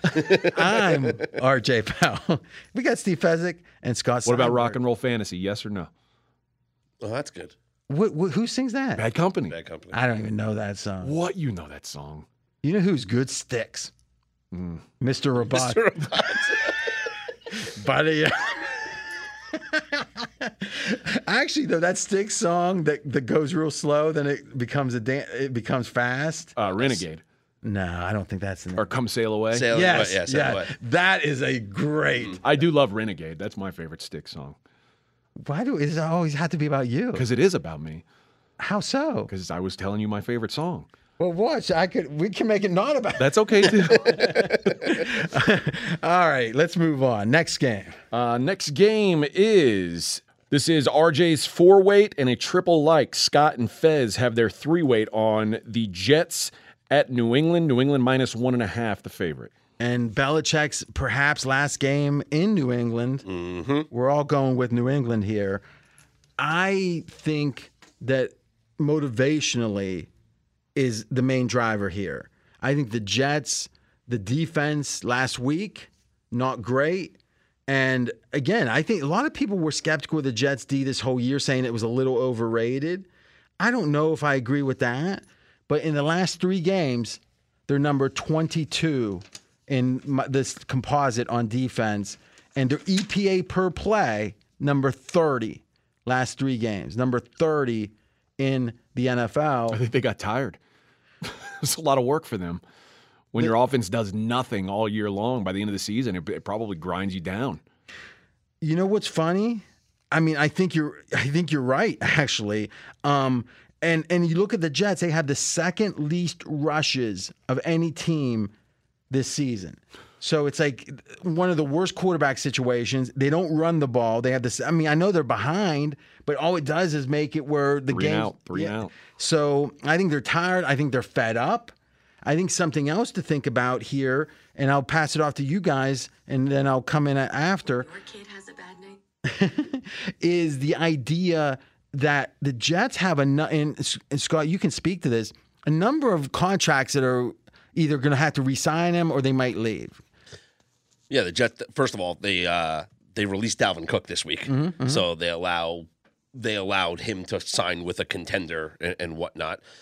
This is probably the end of Zach Wilson's tenure. He's out for this game with the concussion. Trevor Siemian's going to start. Well, he's got one more year on his rookie deal, right? I mean, that's hard. You think they'll cut him even at that The point? reports are this is probably the last time we're going to see him as a Jet. Wow. Yeah, So they might try to trade him try to trade. Good yes. luck with that. I mean, Oh, they traded Sam Darnold. for a second and a third or whatever. Second and a sixth and a seventh. No. I mean, no one's going to give. Really? Maybe I'm just. I mean, how much worse was Zach Wilson than Sam Darnold? I mean, it was. I think they were equal. I think if anything, Zach Wilson has more upside simply because Sam Darnold was a more formed. Zach Wilson had the 1 year, that was decent. But anyway, the point I would make is maybe there's some business decisions that's going to be made if there's nothing really to play for and you're not going to be on the team next year. And the Patriots seem to be rallying behind Belichick.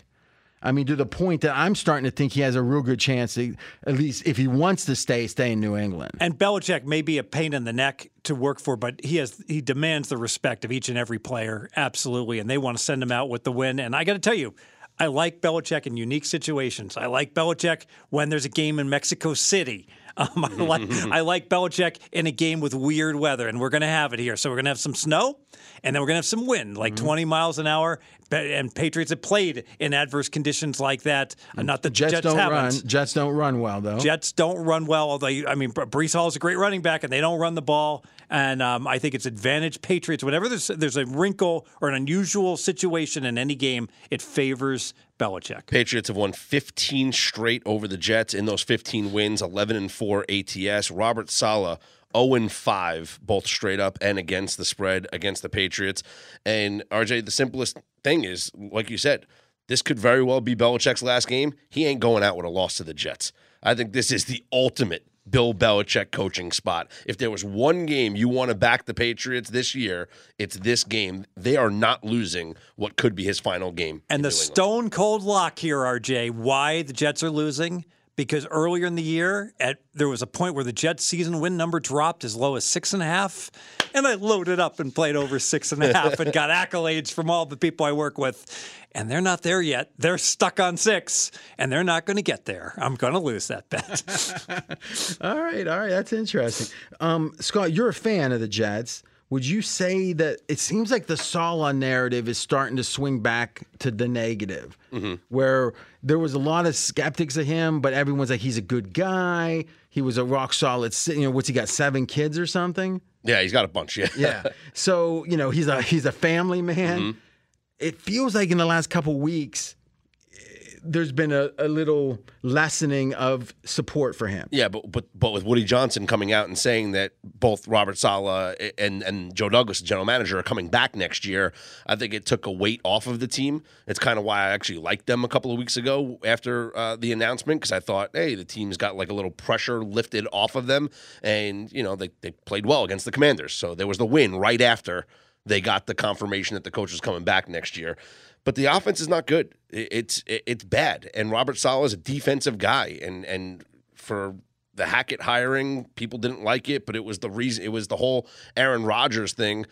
I think I've seen enough of Nathaniel Hackett as an offensive coach. But Aaron Rodgers is the real power broker. Of course. And that's the only reason why he's here. And that's the only reason why he's going to stay next year is because Rodgers is coming back. So I think that the narrative on Saleh, people, after Woody Johnson came out and said that they're coming back, I think people agree that this year is a pass for Robert Saleh. But I would say the last couple of weeks is when I think that announcement triggered the skeptics to kind of speak loudly. But they won the game after the announcement. So they beat the Commanders after the announcement. And it was a nice come-from-behind win at the end. So they beat the hapless Commanders. Yes. But still, a win's a win in front of your home crowd in the last home game of the season. You got to win. And so the fans were happy about leaving the stadium with a win. And then you lose a standalone game to the Browns where you're not competitive against the guy that could have been your quarterback this year if you kept him on the roster. I mean, would they put up 35 in the first half? Yeah, that was embarrassing. I mean, that really seems to speak to the defense is, dropping off. Yep. By the way, you look at them on offense, they don't run the ball much, but their actual success rate is number 12 in the NFL the last 3 games. But they just won't do it, right? By the way, they're passing, their drop back, number 32 on EPA, number 32 on success rate. So the average? 32. Yeah. Exactly. Yeah, I think this is right. And I also think the fact New England is 1.5. This is saying the lowest possible home field. And I'm not saying it's worth, but they're saying that these are even teams with even motivation. I think New England's a little bit better than the Jets. Yep. And I think the motivation clearly is Jets. And I think it's New England. I think Bailey Zappi's actually playing, passable football. Well, he passes the other team. I mean, last 3 games, we got him 28th on offense. But passing-wise, they're 22nd on EPA. So, Yeah, I got him a 1.5 better.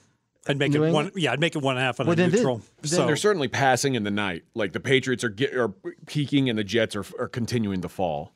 well, that's interesting, Fred. So this got to be one. Why wasn't this the 5? Because if you think about it, you're saying they're a 1.5 better. We know the motivation is significantly in favor of New England. What's that add up to? Well, I give them 1 for home field, so that gets me to 2.5, and then the weather and the like, and I'm on to the 3. I like lots of games. But if you get on to 3, when you're laying 1.5, that's a monster. Well, it's my 3 weight. Yeah. I mean, I've got this might have been a 5 weight. I love the card this week. All the time, you hear that all the time. Every single person I've ever heard, like, how do you feel about the card? Oh, I don't like the card this week, and I'm the first one to say, how many times have I come in? I've come in and told AJ I don't like anything this week. I like a lot of games this week. So what were you saying was this is the first time you like a lot of games? Yes. Okay. And like literally 2 months. But you're not the first one to say you like a lot of games. Because I do that all. I mean, I came in today. You said it today, yeah? Yeah, but a lot of people, a lot of times they'll like, this is every single time someone's like, they say it's not my favorite card. It seems like that's becoming more and more common. Well, guess what? It's hard to beat the NFL, and finding 4 or 5 places is difficult. Yes. All right. To me, this is my last comment. I would play New England even if I thought they were power rated evenly, meaning I think the motivation edge is enough to make this I a agree. play. By the way, the Jets in New England are tied for the least covers of any team in the NFL this year. With how many? I think it was 5, if I'm not mistaken. It's wild because the Patriots have covered 3. They're 3-0-1 in their last 4. So the Patriots were way down there. Yeah, that makes sense. Yeah. They played very well last week. All right, so let's make it official. That is, Fezzik's, RJ's 4-weight, Scott's 3-weight, and Fezzik's 3-weight on New England minus 1.5. You can see why he went 0-5 last year. Yeah. I think it's getting to him. All right, how's this sound? I'll do the announcement for you. All right, I appreciate Take a it. break. We don't want to. You ever hear of an aneurysm? Yes. You don't want that. Just by the way, we got the Cleveland Browns, Cincinnati Bengals. The line, Cincinnati favored by 7. AJ has a 4-weight, and I won't tell you what team. I'll let him do it. It's the Cleveland Browns, as it's been many times this year. They're starting their 5th different quarterback this week. I don't care. I've liked the Browns no matter who they're starting at quarterback. They've gotten subpar quarterback play for most of the season, yet they keep on winning. Joe Flacco. For 3 weeks out of the entire year, they've had about 4 good weeks of quarterback play this season. Uh-oh, Fez has the button now. That's all right. Oh, I got it too. Oh, my gosh. Yeah. Now, what's this Let's about? get some veal shots. Jeff Driscoll starting at quarterback. I didn't even know he was still in the league, Jeff dude. Driscoll. I thought he was on the XFL. Did you guys laugh when P.J. Walker beat the 49ers? Oh, everybody's real quiet all of a sudden. 49ers missed the field goal at the end. Would it have covered the 9.5 the Browns were All right, dogs by? They now have a right to talk, but you finish your handicap. All right. I don't know if the Bengals are going to play their best guys. I don't think Jamar Chase plays. I don't think T. Higgins plays. Why would they play? They're eliminated from playoff contention. They're banged up. They've been banged up. What's the point of running them out there? And I don't know where was Joe Flacco 3 weeks ago? How much have you upgraded him, and how much of a downgrade is Jeff Driscoll to make the Browns a touchdown dog? Well, first off, Joe Flacco right now, like I predicted, is better by everyone's account than Deshaun Watson was this year. Like if you look statistically, it's not even close. You look at the team's enthusiasm. Apparently, I just listened to The Athletic has a show in which they do 3 beat writers a week. So whoever's got the most interesting stories. And so they had Baltimore this week and the Browns, and they talked about Flacco. Literally, they're already talking about putting a statue up. I mean, think about it. When's the last time? I mean, I'll tell you this. He's high variance. I mean, who stack rank people going into Baltimore to beat Baltimore? What's your stack rank? Buffalo 1? I don't understand the question. Like what the likelihood of a team going into Baltimore? Yeah, and winning? likelihood. That's a great way to say it. Who's most likely in the AFC to go into Baltimore and win? Oh, that's an interesting question. So Buffalo, Kansas City, Cleveland, number Put 3. Cleveland ahead of Kansas City. Are we sure? I mean, that's the question. Are we sure that Kansas City's ahead of Cleveland Yes, right they have God quarterbacking them. now? Yeah, he's not God. No, he's God. No, this year he's not. No, he's been God. His receivers suck. Well, I got to tell you, I mean, if you look at let's just say this. It does seem like he's flustered at this point. I mean, if you look at the offense, the last 3 games are 25th ranked in the NFL. You know, I've watched it and it's really been bad. There's no doubt, but it had the eye test says it's not Mahomes' fault. No, but again, God, I mean, what is it? It's who was the receiver that was telling him, "Hey, you put it on the wrong hip." Did you see this? Scantling, I think it was. Yeah. I mean, it's like you never see that, right? No. There must be a little internal chatter that who knows?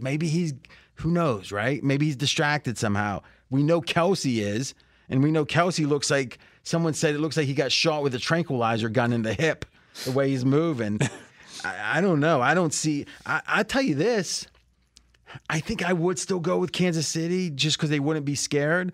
But you know what? I don't think Flacco is going to be scared either. So I've reluctantly upgraded Flacco. I hate Joe Flacco. And I have him the best backup quarterback in the league. So he's number 19 in terms of starters, right below Jordan Love right now. Now, that's interesting. That seems like a fair upgrade. No, just read the 5 or 6 guys ahead of him. Love, Carr, Fields, Geno Smith. Carr?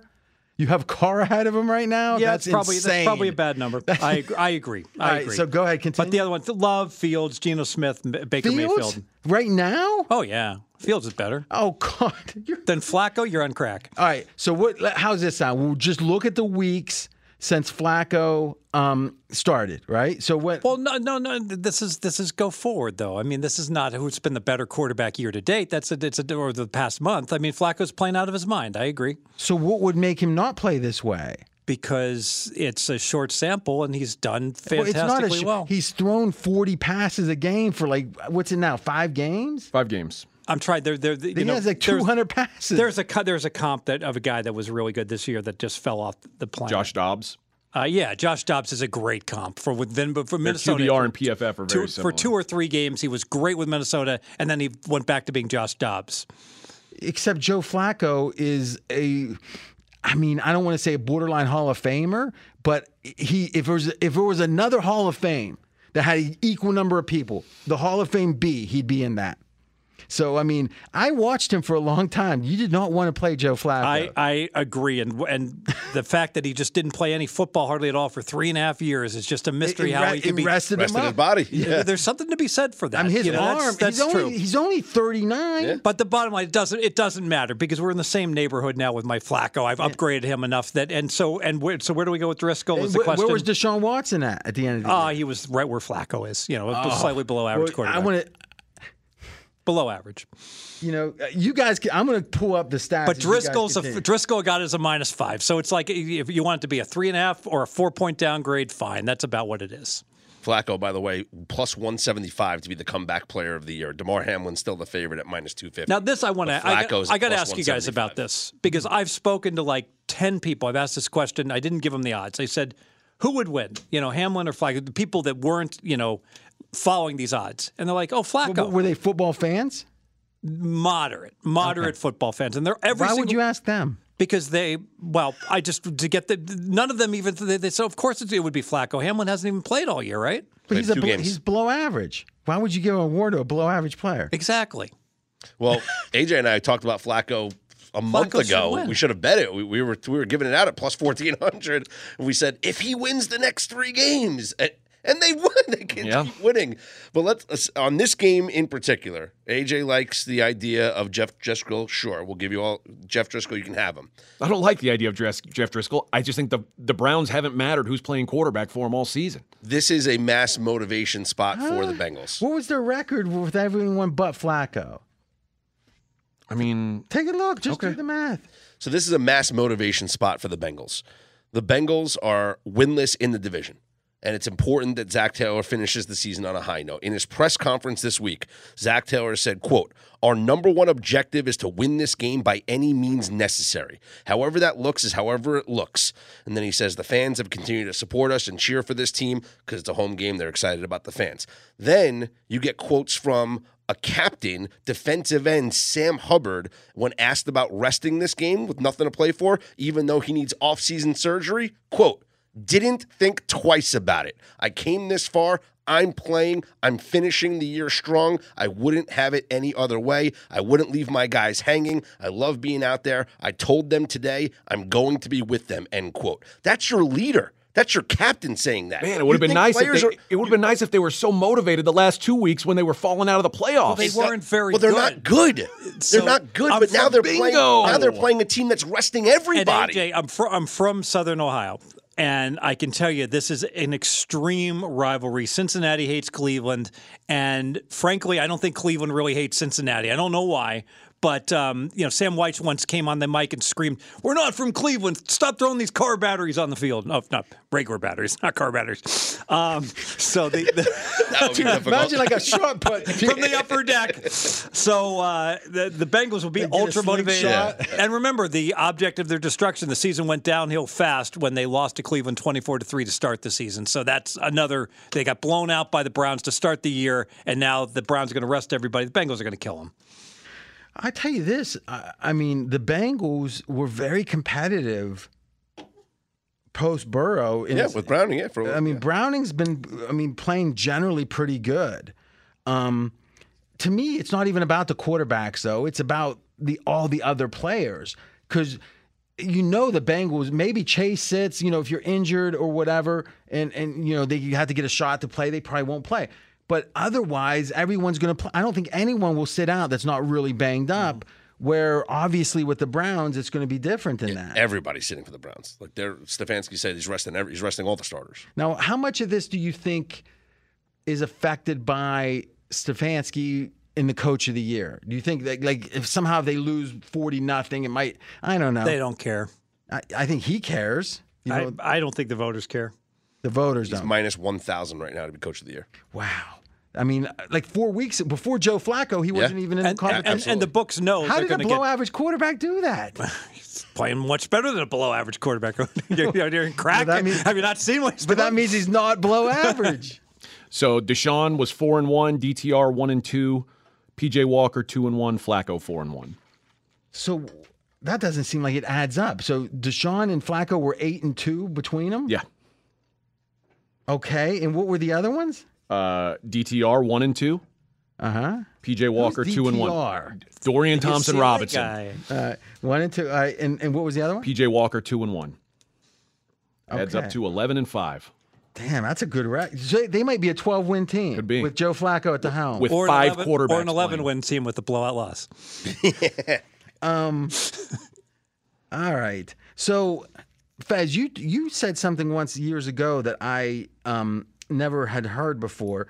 You had an exact number in your head of how much a team resting pretty much everyone, because you don't have enough players on the roster to have none of the starters play. But you had a number like, hey, if it's first team versus second team, generally, how much is that number? Yeah, so I think it's 8 plus the quarterback. All right, so 8 plus whatever the quarterback drop is. Yes. All right, so let's do that here. All right. So what would the line be if everyone was playing up to full potential here? Excellent. So I have Cleveland a 3.5. I have Cincinnati minus 1.5. On a neutral, Cleveland's 5 points better. Okay. So how much you giving for home field? 1.5. All right. So we get to 3.5. Cincinnati should be plus 3.5. All right. If it was everyone playing their starters. Yes. Okay. So now you're saying 8 points Yep. takes it to. Minus 5.5. No, I can't do my math. Minus 4.5. Okay. And now we got to do the quarterback change. 4 points.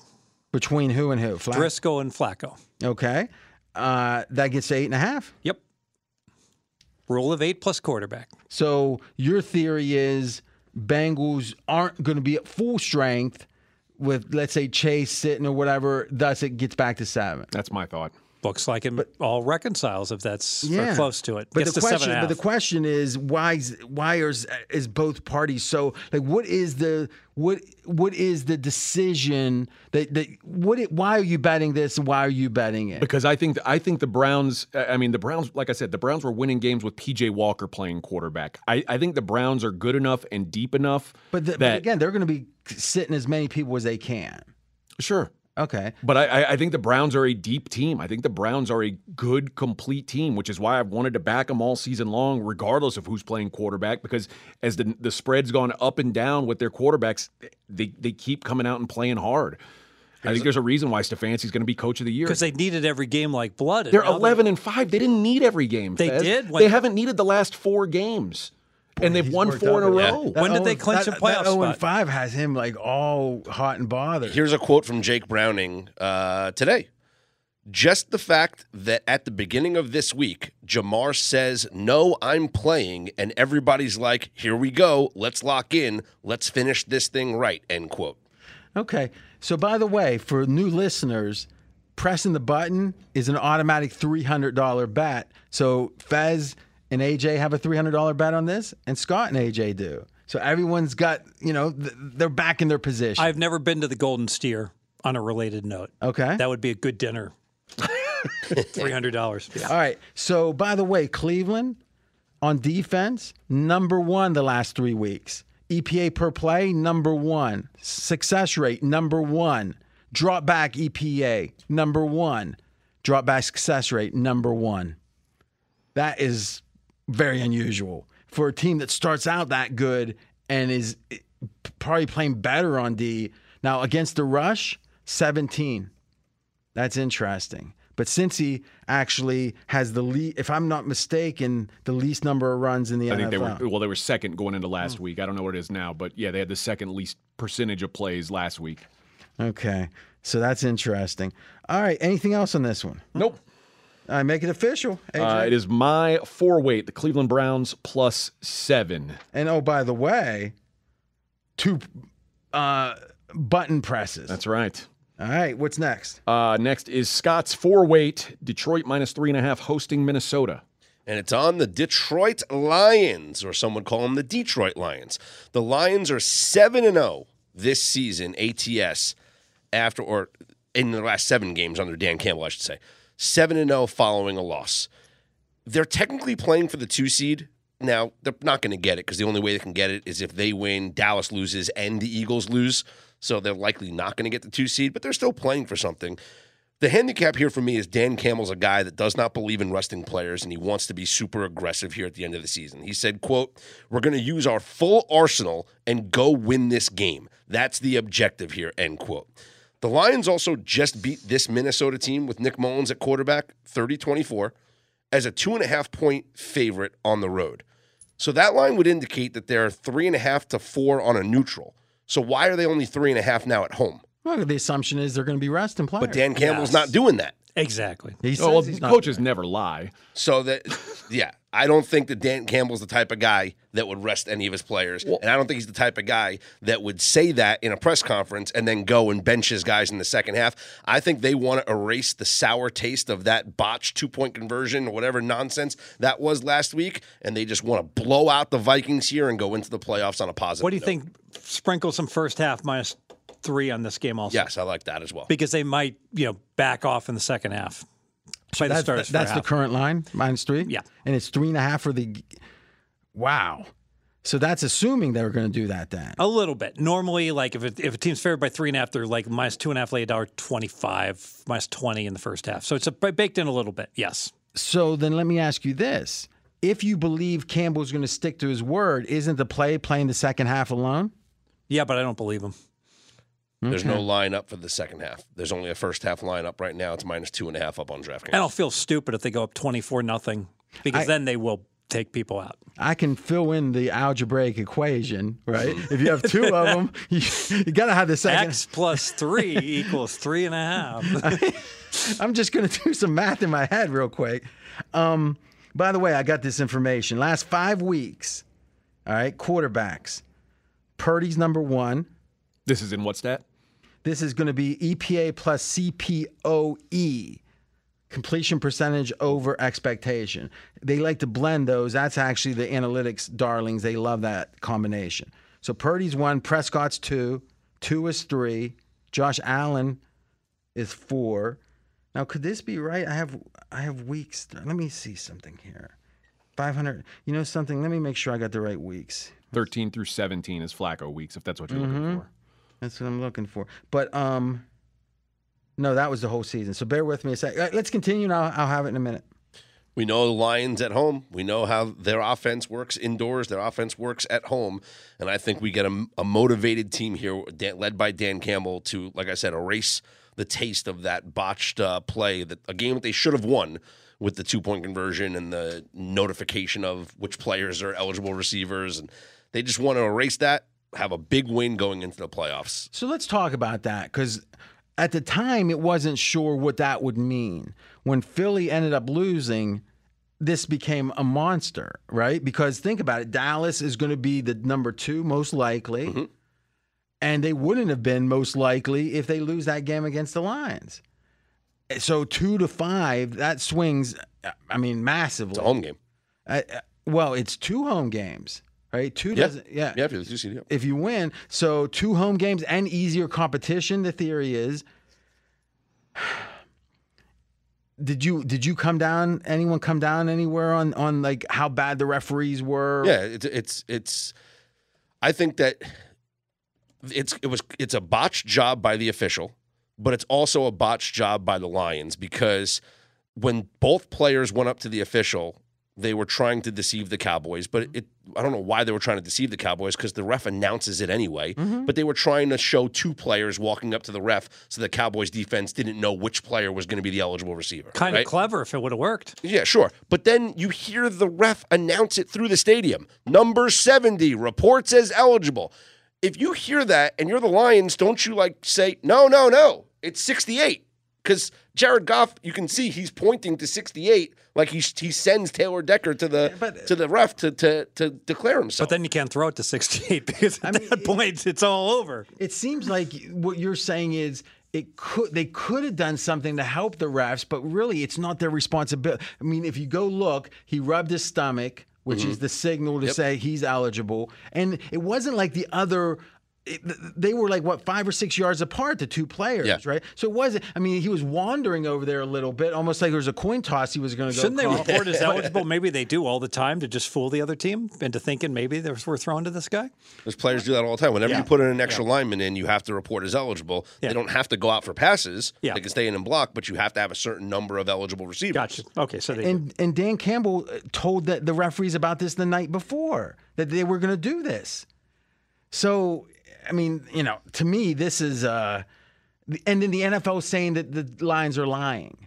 See, to me, that's the real problem. If you just say, hey, our ref screwed up, okay, we accept that. But now they're saying that they're lying? It's like there's 3 different Lions saying the same thing. I know their name's Lions, but they're not necessarily. Yeah.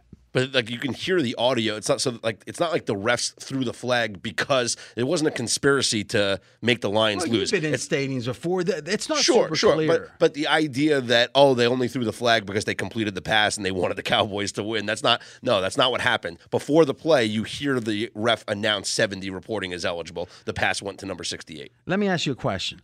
Before you got into radio, where you were on air for in New York, nationally with NBC for, you were dodging bullets, let's say, whereas you're doing it. You didn't have any idea. Like when people listen to radio, or like Jeopardy's a great example of this. They'll be like, oh, I could win at Jeopardy. They don't realize that everyone's hitting that button almost every time, and it's milliseconds. They don't realize that a guy on the radio's got 3 things he's got to worry about at any given time, and thus it's hard maybe to do what you can do sitting on your couch. Yes. Right? Wouldn't you say that's maybe what you're doing? And anyone blaming the Lions is like there's 50 things going on. Sure. And their job is to go report, not then check to make sure the refs say it the right way. And then what do you even do there? How much time was there left on the clock when they even said that? Right? I don't know, the play clock. It was a 2-point conversion try. So, So what's your thoughts, AJ? My thoughts were Dan Campbell came out afterward and said we were purposely trying to confuse the Cowboys. And in the process, they confused the referees. But they shouldn't have. That's the thing is they did everything that it wasn't like, hey, we're going to put the refs in a tough spot. They told them before that they were going to do it. So how would they be? If you're trying to confuse. But you're saying should the referee's job be to remember something Dan Campbell told them yesterday? It should. Well, first of all, they have a meeting for a reason, right? To get them ready for things that might come up. But number 2.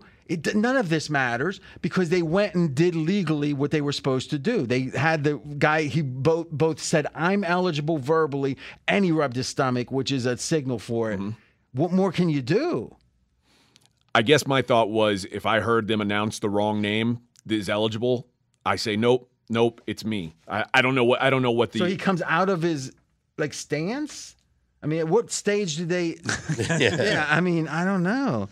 Yeah, it just usually these things bore me, but this one feels like it's the NFL they're trying to somehow defend themselves. They're covering up, really, protecting the shield. Whenever there's a cover up, that's when it gets interesting because now you can say if they're saying that the Lions are lying, what won't they?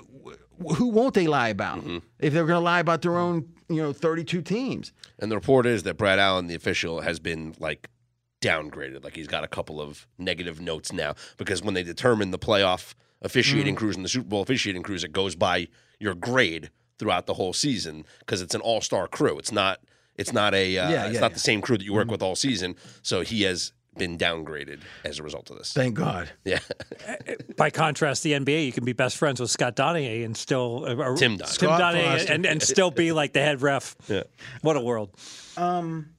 Well, yeah, but being best friends with you're not guilty because someone. I mean, just because they had 250,000 calls between each other. Yeah, I think Al Cowan should run for like president. OJ's buddy. Yeah. AC. All right, couple stats here about Detroit that makes me like the Lions here. If this was 3, this would have been probably my 4-weight. But it's 3.5. And it's really 3.25, right? Wouldn't you agree? I mean, if you look at, I didn't look at the Like market a the last 10 minutes, yeah. well, you looked at it a little bit. But I mean, Circa had it before we started at minus 20 on the dog. Oh, is that right? Yeah. Yeah. I didn't pick up on that. Okay, so if you look at the most ATS wins in the last 3 seasons, so this season 23, 22, 21, that's 3, right? So we're 1 game short, no playoffs considered. Who do you think are some of the teams that have the most ATS wins? Who does Jared Goff play for? ATS wins. The Lions. The Lions have 34 covers during this time. Next up, the Dallas Cowboys at 32. Next up, no other teams above 28. So really dumb coaches do great against the spread. Seemingly. Dan Campbell is a really good coach. You don't think he's a good coach? Game manager. I should I say think he's a game really good manager. game manager. He's like the most aggressive. I mean, I thought you liked aggression. I like aggression. I don't like. That's a great point because it's almost like a no limit hold'em player. Like by definition, it's hard to be a bad maniac. When it's so hard to play against. So it's hard to get it wrong because you want to be ultra aggressive. But like when Dan Campbell goes for 2 from the 7, for instance, all right, we've taken it. I heard something else. Maybe he was steaming there, and if so, that was a mistake. But I heard that they weren't going to snap the ball potentially. That they were trying to get him off sides, and the fact that they did, the play didn't run. Now I don't know for sure that that's the case, but that's been what someone. The problem is the benefit of it to get the ball to the 3.5. It's still not right to go for it. Ooh, I don't know. But now we can have a conversation. And then there's a whole other part to it, which is the 38-yard extra point now. Well, no, I was going to say the tie is really something that didn't help Detroit at all. Oh, that's a good point. Yeah, right. They didn't really I don't think they wanted to go into overtime after clinching the division. I feel like going to overtime. Let's say overtime's a 50-50 proposition because winning a coin flip is 50-50, which it isn't. But yeah, you're right. But it's better than the odds of converting a 2-point conversion from the 7. But again, but not from the 3.5. Yeah, that's the question, right? Because you make it from the 3.5, 44%. I don't think you win overtime 44%. Yeah, so that's the question. Why do you think that? I mean, Dallas is favored for a reason in this game, Yeah, the home. I mean, Dallas is good at home. I mean, obviously the splits are pretty crazy. By the way, I guess if Detroit wins the coin toss, what's the percentage? Well, obviously it skews 15 cents in each direction for whoever wins the coin toss. But I would lay minus 120 Dallas in overtime. You would disagree with that? I think Dallas wins more than 55% before the toss. If you said Dallas minus 120 and I got plus they have a great kicker, don't they? Yes. Yeah. I don't know. I just felt like there's so much on the line there. Because obviously Detroit playing, we know how important home field is for both those teams. It feels like I would have rather taken my chances. But maybe I'm wrong. All right. Anything else on this one? Let's do it. Next up, your 3-weight, RJ. We've got Buffalo -3 at Miami. I have a total on this game, and Dave Essler's on this game as well. I'm on the game too. Oh. 1 weight. A 1 weight. RJ will tell you what the right side is. Well, hopefully it is the Miami Dolphins. And I'm going to start here with asking you a question. How do you get to this line? You don't. All right, so give me your math on it. So let's start with the power ratings, and I want to give you a comp also. So power ratings, I have Buffalo 2 points better. All right? Miami gets a home field, 1.5, and I've got Buffalo a half-point favorite. I don't come close to this line of 3. Further, I want to ask everybody, who's better, Buffalo or Dallas? I think that Buffalo is, to be honest. Buffalo, not by a lot, but Buffalo. By better. A little or by a smidge or by a lot? I think a smidge. Exactly. Yep. So 2 weeks ago, Miami was hosting Dallas. Miami was laying 1.5. Miami covered. They won. They covered. Now you got to take into account the injuries. That yes. So, but where I'm going here is that Miami was laying 1.5, and now they're catching 3 against a comparable team. So, the question is, have they had 4 points worth of injuries? I don't think so. It depends if Tua's good or not. As long as Tua is good. I mean, you can do. So you got Waddle injured, you got some other injuries. Maybe you downgrade Miami a couple points. That's what I downgraded Miami 2 points for it. I think I think now what is the status of Tua right now? Well, he left the game last week with a shoulder, and he was got to be reporting on. He was at practice today, but it was a walkthrough practice. Okay, but you would say it's 97% he's going to play. I would right? assume, yeah. That's where I would put it. And I only get to this number, RJ, if Tua either isn't playing or he's severely compromised. The Dolphins had their injury report was long and it was like a no helmet practice, and it was long of guys who didn't even participate in the no helmet stuff. Tua was one of the guys who was at least on the field for practice. So AJ, you're a fan of the Buffalo Bills. Mm-hmm. This has been almost like, to be honest, Lamar's MVP candidacy. It was before this week, which again, he had a great game. Finally, it was like, hey, that's the game we've been waiting for after he became the favorite. But it's like Buffalo, it's like, oh, look, if they win out, oh, they're going to be. I mean, they played really bad. Yeah. I mean, 2 weeks in a row. Yeah. It's 1 week, and 1 week you can say, because like I said, hey, you can't be you can't be at 11 every game.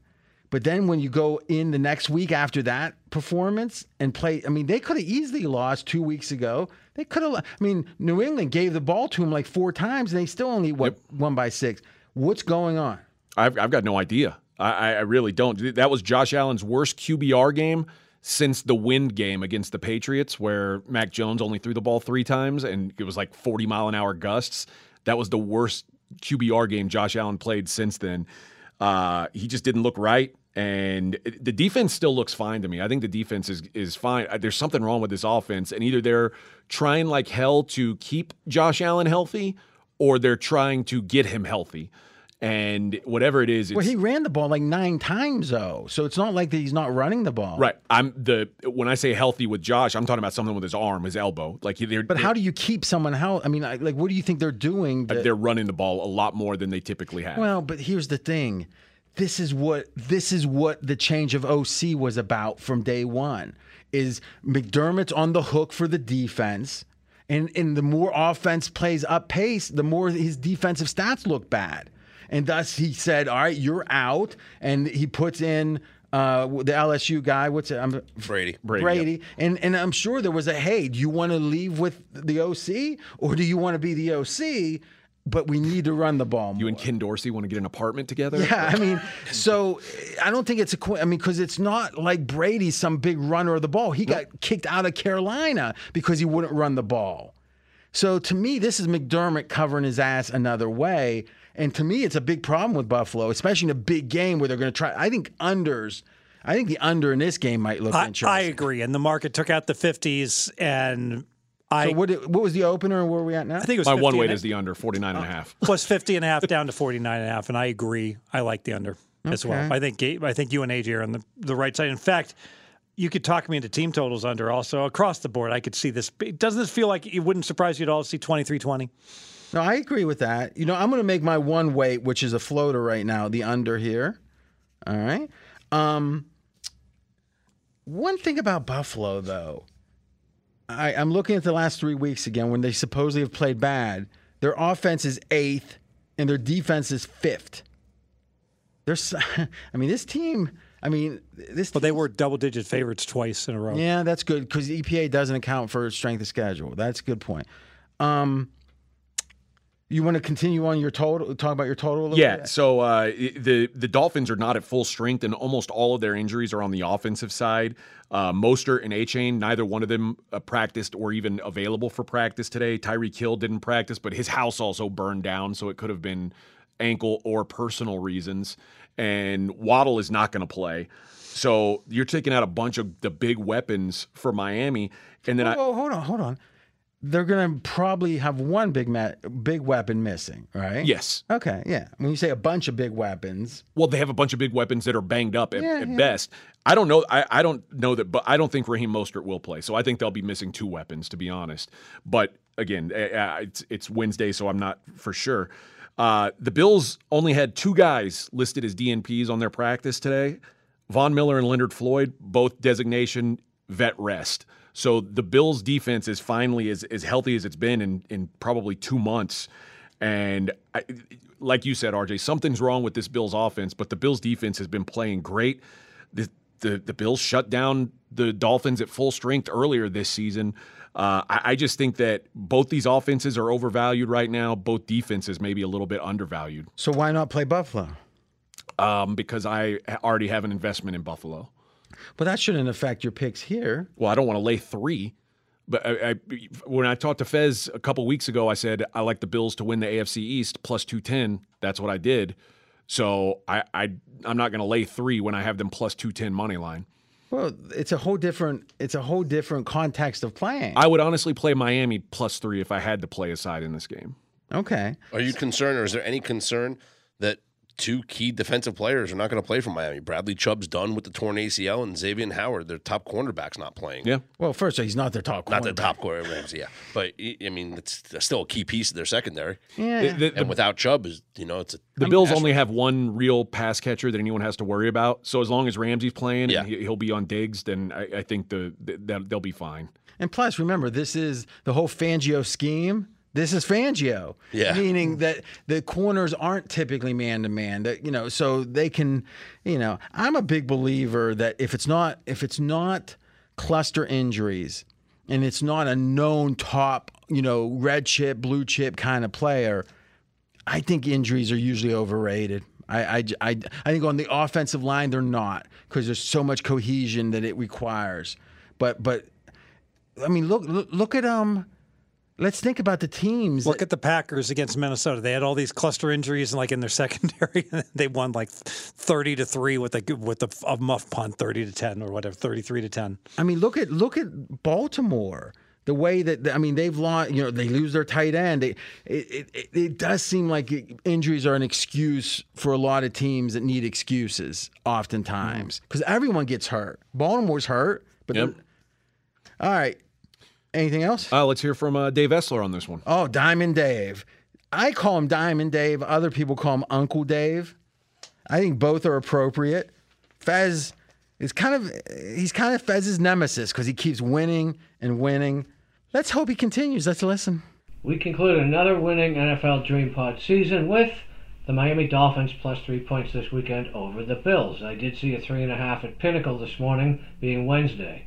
I'm not throwing the Dolphins under the bus for last week. Nobody's throwing the 49ers under the bus for their loss to the Ravens. The talking heads would have me believe that the Bills, the change in offensive coordinator and their recent wins, they've righted the ship. Well, I'm glad I can think for myself. The Bills' recent history, they lost to the Eagles, beat a mediocre Chiefs team, almost lost to the Chargers, struggled to beat the Patriots. And in those last 2 games, they were 13 or more point favorites. Let's not anoint a team that could still miss the playoffs as the AFC champions just yet. The Dolphins are 7-1 at home this season. This is a division game. There are no secrets. Would I feel better if Chubb and Waddle were playing? Of course I would. That's already factored in. What's not factored in is the Miami #1 rush offense against the Bills' 28th rush defense. Tua won't have to be elite. Just control the clock in 80-degree weather with an 80% chance of thunderstorms. The weather, the great South Florida equalizer. Give me the Dolphins plus 3 points. Uncle Dave, Diamond Dave. I like that analysis. The weather angle. It's blustery, I think, in Miami. You can follow him on Twitter, Dave_Essler. And I also like the way he was saying, at least I can think for myself. His main thing is he doesn't go with group think. I love that. He came out to Vegas numerous times during March Madness, and he sat there and would just go against all the sharp. Fez would come with his sharp plays. Dave would say, nah. And you know what? I wouldn't want to bet Dave or the sharp guys if they're heads up against each other, because one of them's usually not going to be, 47.5% in order just to break even, going, laying 110 against him. But I think a guy like that can keep you off of games if he contradicts the sharps. And when he's not contradicting the sharps, he's great. So, yeah, and it's a great point. All the time you hear, sharp money was on this just because the line moves 2 points. There's plenty of games that it's just money. There's nothing sharp about it necessarily. It's just some group, some big investment group, betting group. Doesn't that go against closing line value? No, because sometimes the sharps are kind of indifferent about a game, and it's no big deal. They're kind of neutral, and then someone blasts it on the day of the game, and they're like, they just let it go. So that means that closing line value you're saying is invalid. Yes. Woohoo! We finally got him to take a step on that side. Unbelievable. You're going to get thrown out of the Sharp Club. Probably, or at least I've earned some suspensions. I'll get back in. Last thing on Miami. Well, it does bring up the point with Essler is I love the younger handicappers that are good, that are willing to lay the lumber. Because the guys your age, Fez, and I was influenced by a lot of difference in age, but I was influenced by you and a lot of people that era is they don't want to lay the lumber. Like, laying more than 7 was let's be candid. 5 years ago, how many times did you lay more than a touchdown in the NFL? Never. And I've changed. Like I said in my contest this week, I had a bad contest week, but I laid double digits. Absolutely. Because you've been watching, and you're saying, in this era with all the passing, maybe it's different. And I know a lot of my competitors don't like to do it, so it differentiated me. Yeah. So to me, a guy like Essler that comes at it from a different angle is so much more valuable than a lesser version. Like a little Fezzik Jr. doesn't do us any good. Because, you got the real thing. Why not look at it from a different angle? Sure. Okay, next game. By the way, that was RJ's 3 weight on Miami, Fezzik's 1 weight, and then RJ and I both have a 1 weight on the under 49.5. And I was going to say one more thing. If you look at just the stats, the case could be made Miami's like the 3rd best team in the NFL. I know they've got injuries, but behind Sanford, in fact, I would make the case if all you did was look at the stats, then Miami would be the answer. Who's the 3rd best team? Now, Fez, with your yards per play, what do you see? Yeah, I just updated it, believe it or not. Miami, Miami's the 2nd best team, plus 1.5 YPP. So San Fran, 1.7, number 1. Mm-hmm. Baltimore, number 2, 1.4. So, this is not unusual. And if you look at EP, there's all kind of numbers that back this up. Drive success, all of it. So all I'm saying is I think the combination of them getting beat by good teams, right, which is meaningful to some degree, combined with the injuries, but really, let's be honest, 1 D lineman in a game, who knows what that's going to mean? I think it hurts them to win the Super Bowl in 1 game. I don't know. But I know that it's not enough to get this line to be 3. Because this line would have been, 2 weeks ago, what would this line have been? It would have had to be, like you said, maybe pick them, right? I think 2 weeks. No, Miami, I think was favored 2 weeks ago, minus 1.5. Clearly. So it's like how much? It's what was the look ahead line just last week? Miami was favored.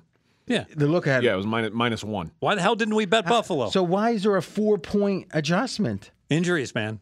But it's not 4 points of injuries. Yeah. Only 2, which I think the under helps us there too. All right, next game. Next game is my 3 weight and Scott's 2 weight. It is the Baltimore Ravens plus 3.5 hosting the Steelers. And I got a bonus play here. Okay, and listen, if the Ravens were playing everyone and needed this game, this would be a double-digit spread, I think. It would be. What do you have? What would you make it, Fez? 11.5 Baltimore. Oh, wow, I was thinking 10. So maybe that's the power rating. That's the power rating. So absolutely. But then let's think. How is this? So what's the Lamar to Huntley drop off? It's 5 points. That seems like I think that's overkill. That's way too much. I got Lamar plus 2 and I got Huntley minus 3. I think so. You have Huntley the same as the Raiders quarterback. I got O'Connell minus 3.5. Yeah, close to it. It's crazy.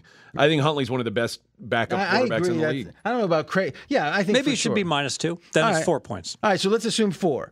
And now we're saying 8 points. Rule of 8. So now we're a 12-point change. So now we got Pick'em, and now we got the sweeping all the way to 3.5. That's my point. Yeah, you got 3.5 extra points here. That looks like it's been an overcorrection. Mm-hmm. And the last time the Ravens, or maybe I'm sorry to interrupt. Yep. Or maybe your 11.5 is full of shit, and that the line would have been maybe 9. Possibly. Pittsburgh's been playing really well. Yeah, maybe I've got my chronic Pittsburgh, overvalued in my numbers. I agree. And also, let's face it, any Pittsburgh-Baltimore double-digit spread, they're going to back the dog anyways because the dog always covers in the series. Underdog and Harbaugh-Tomlin matchups, 23-5 ATS. But now it's flipped the other way. If you really believed in your 11.5, you'd have a best bet right now on Baltimore. I would, and I considered it.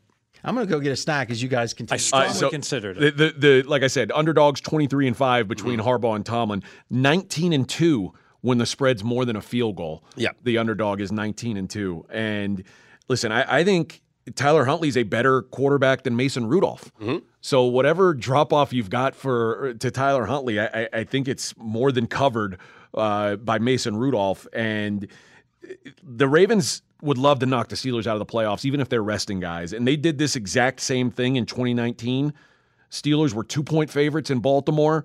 They were 8-8. They needed the win, 8-7, needed the win. And Lamar Jackson sat. RG3 played. Ravens blew him out of the water. Yep. I think this game should probably be a pick 'em. I think 3.5 is a great number on. Yeah, I wrote that down too. The last time they were in this situation, 2019, Harbaugh rested his starters and RG3 led them to the victory. But it wasn't really RG3; it was the running game. Gus Edwards ran for 130 yards in that game against the Steelers. This is going to be a cold, rainy game. And the under is always in play between these two teams. They've gone under in 6 straight games against each other. 5 of those 6 games didn't even see 30 points scored. That includes 2 games late last year when Tyler Huntley was the quarterback for the Baltimore Ravens. And in Huntley's 6 starts last season, the average combined score was just 26.8 points. So I have a low-scoring game that is probably not going to see 30 points being scored. I'm gladly taking north of a field goal. And Harbaugh's such a prick. He just wants to win. We look at that preseason record. This is like a preseason game. And he lost earlier in the year to Pittsburgh. Exactly. He wants to avoid the sweep. Both games last year that Tyler Huntley did start against the Steelers, both decided by less than a field goal. And we saw Huntley just last year. Correct me if I'm wrong. That was a playoff game, right? That he almost beat the Bengals? Last year, yeah, and wound up fumbling on the goal line. Or they would have beaten the Bengals outright. So Huntley certainly is capable. I could only not look. Last year, a couple years ago. Yep. Yeah. So I could only look towards Baltimore.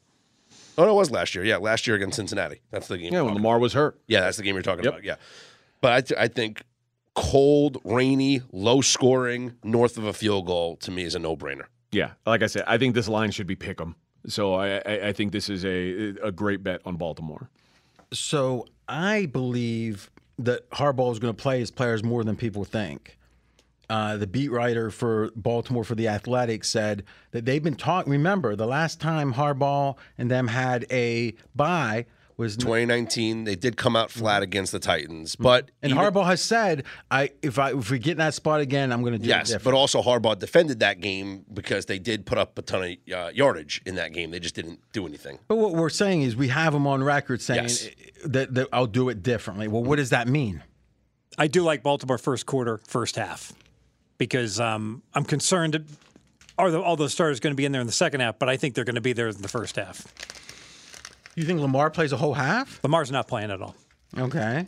So you think everyone else does? Yes. Give him some work, then make sure everyone stays healthy. So a couple of incentives in this game. Now, again, we don't know who's playing. Odell Beckham Jr., is he going to play in this game, right? He's been banged up. But Odell Beckham Jr. needs 5 catches to get his $250,000 bonus. What does that matter? He's like renting out a yacht. Sure, still, exactly. Which is going to be a bad sign, right? The last time the Giants took a boat party with Odell Beckham Jr., they lost like every game since. But I think Mr. Schultz would rather have his $250,000 than Odell Beckham. But if OBJ is playing in this game and there is a prop up, I don't know what the book's going to put the prop up, but right now there is nothing up for Odell Beckham Jr. receptions for this game. I'm RJ Bell, and I'm going to give you some straight talk. Now, there's 2 types of people that try to be healthy. One is the fanatics. They're the types that show up in Vegas and they got a water bottle and they got like celery chopped up. And let's forget about them because I'm nothing like them. And you know what? I know a lot of them love AG1, but I'm not speaking to them. You guys got it covered. You know AG1's good. I'm talking about the people who try, but they're not perfect with it. And to me, that's what makes AG1 perfect, is you can have a big dinner and maybe eat a little too much, maybe have that glass of wine or that beer. You're not feeling great. Next morning, you have the AG1, and all of a sudden, you're back feeling good. And to me, if you can have that as your home base in a way, that center, that equator, that center that you can return to at any time with just a nice drink and feel healthy, well, I love it. If you want to take ownership of your health, it starts with AG1. Try AG1 and get a free 1-year supply of vitamin D3 and K2 and 5 free AG1 travel packs with your first purchase exclusively at drinkag1.com/RJBell. That's drinkag1.com/RJBell. Check it out. DraftKings, the leader in fantasy sports, just dropped a brand new fantasy app, Pick Six. Now, what's different about this thing? I was never a big fantasy guy. You know why? Is I always worried, who's on the other side? Who am I playing against? With Pick Six, you're not going against another player or players. You're going against the bookmaker. You're going against the number that they put up. So all you got to do is pick between 2 and 6 NFL players and choose if they're going to have more or less of the stat that interests you. Download DraftKings Pick Six app now and sign up with code RJ. That's code RJ. Only at DraftKings Pick Six. The crown is yours. Gambling problem? Call 1-800-GAMBLER. 18 plus in most eligible states. But age varies by jurisdiction. Eligibility restrictions apply. Valid only in states where DraftKings Pick Six operates. Pick Six not available in all states, including but not limited to Connecticut and New York. For up-to-date list of states, please visit dkng.com/pick6states. Void where prohibited. See terms at pick6.draftkings.com. Another thing, the Ravens are very sharp. I hate to admit it, but they are. Oh, I think you know where I'm going? They're going to Pittsburgh could take Buffalo's spot if Buffalo loses. Yes. How motivated is Baltimore? That is an excellent point. If you they need a lot more than that. Oh, no. It's only Jacksonville win, right? And Pittsburgh wins. Pittsburgh. Oh yeah, if Pittsburgh is in with a win and a Buffalo loss, yes. Yeah. Or a win and a Jacksonville loss. But what I'm saying is if Buffalo's out is what he's arguing. Gotcha. Jacksonville's out. If Jacksonville wins and Pittsburgh wins and Buffalo loses, they're out. Buffalo is out. Unless the Colts and Texans tie. Unless the Colts and Texans ended a tie is right, yeah. So just like Rocky 2, when they're talking to Apollo Creed, it's like we get the same money for the top 3 contenders. We don't need that kind of trouble. We don't need that Buffalo coming up on our card. And I mean, let's be honest, Buffalo is a team that was second ranked to take out Baltimore. So you think fourth quarter comes around, Harbaugh looks at the scoreboard. Well, actually, no, they're playing Saturday, so they wouldn't know anything about the games, the other games. So he's setting the tone. He'll know, and he won't even know if the Colts and Texans are tied. So he's going to have to make a decision. By the way, that's my pet peeve, the tiebreakers when they put the ties in, all left and right. Like, come on, give me a break. I mean, it happens. Remember it's that happened Raiders before, game? yeah. The Raider, yeah. It almost happened, yeah. So I think that's meaningful. Meaning the Steeler-Raven situation. Yeah, I agree. The real question, though, is Rudolph is playing.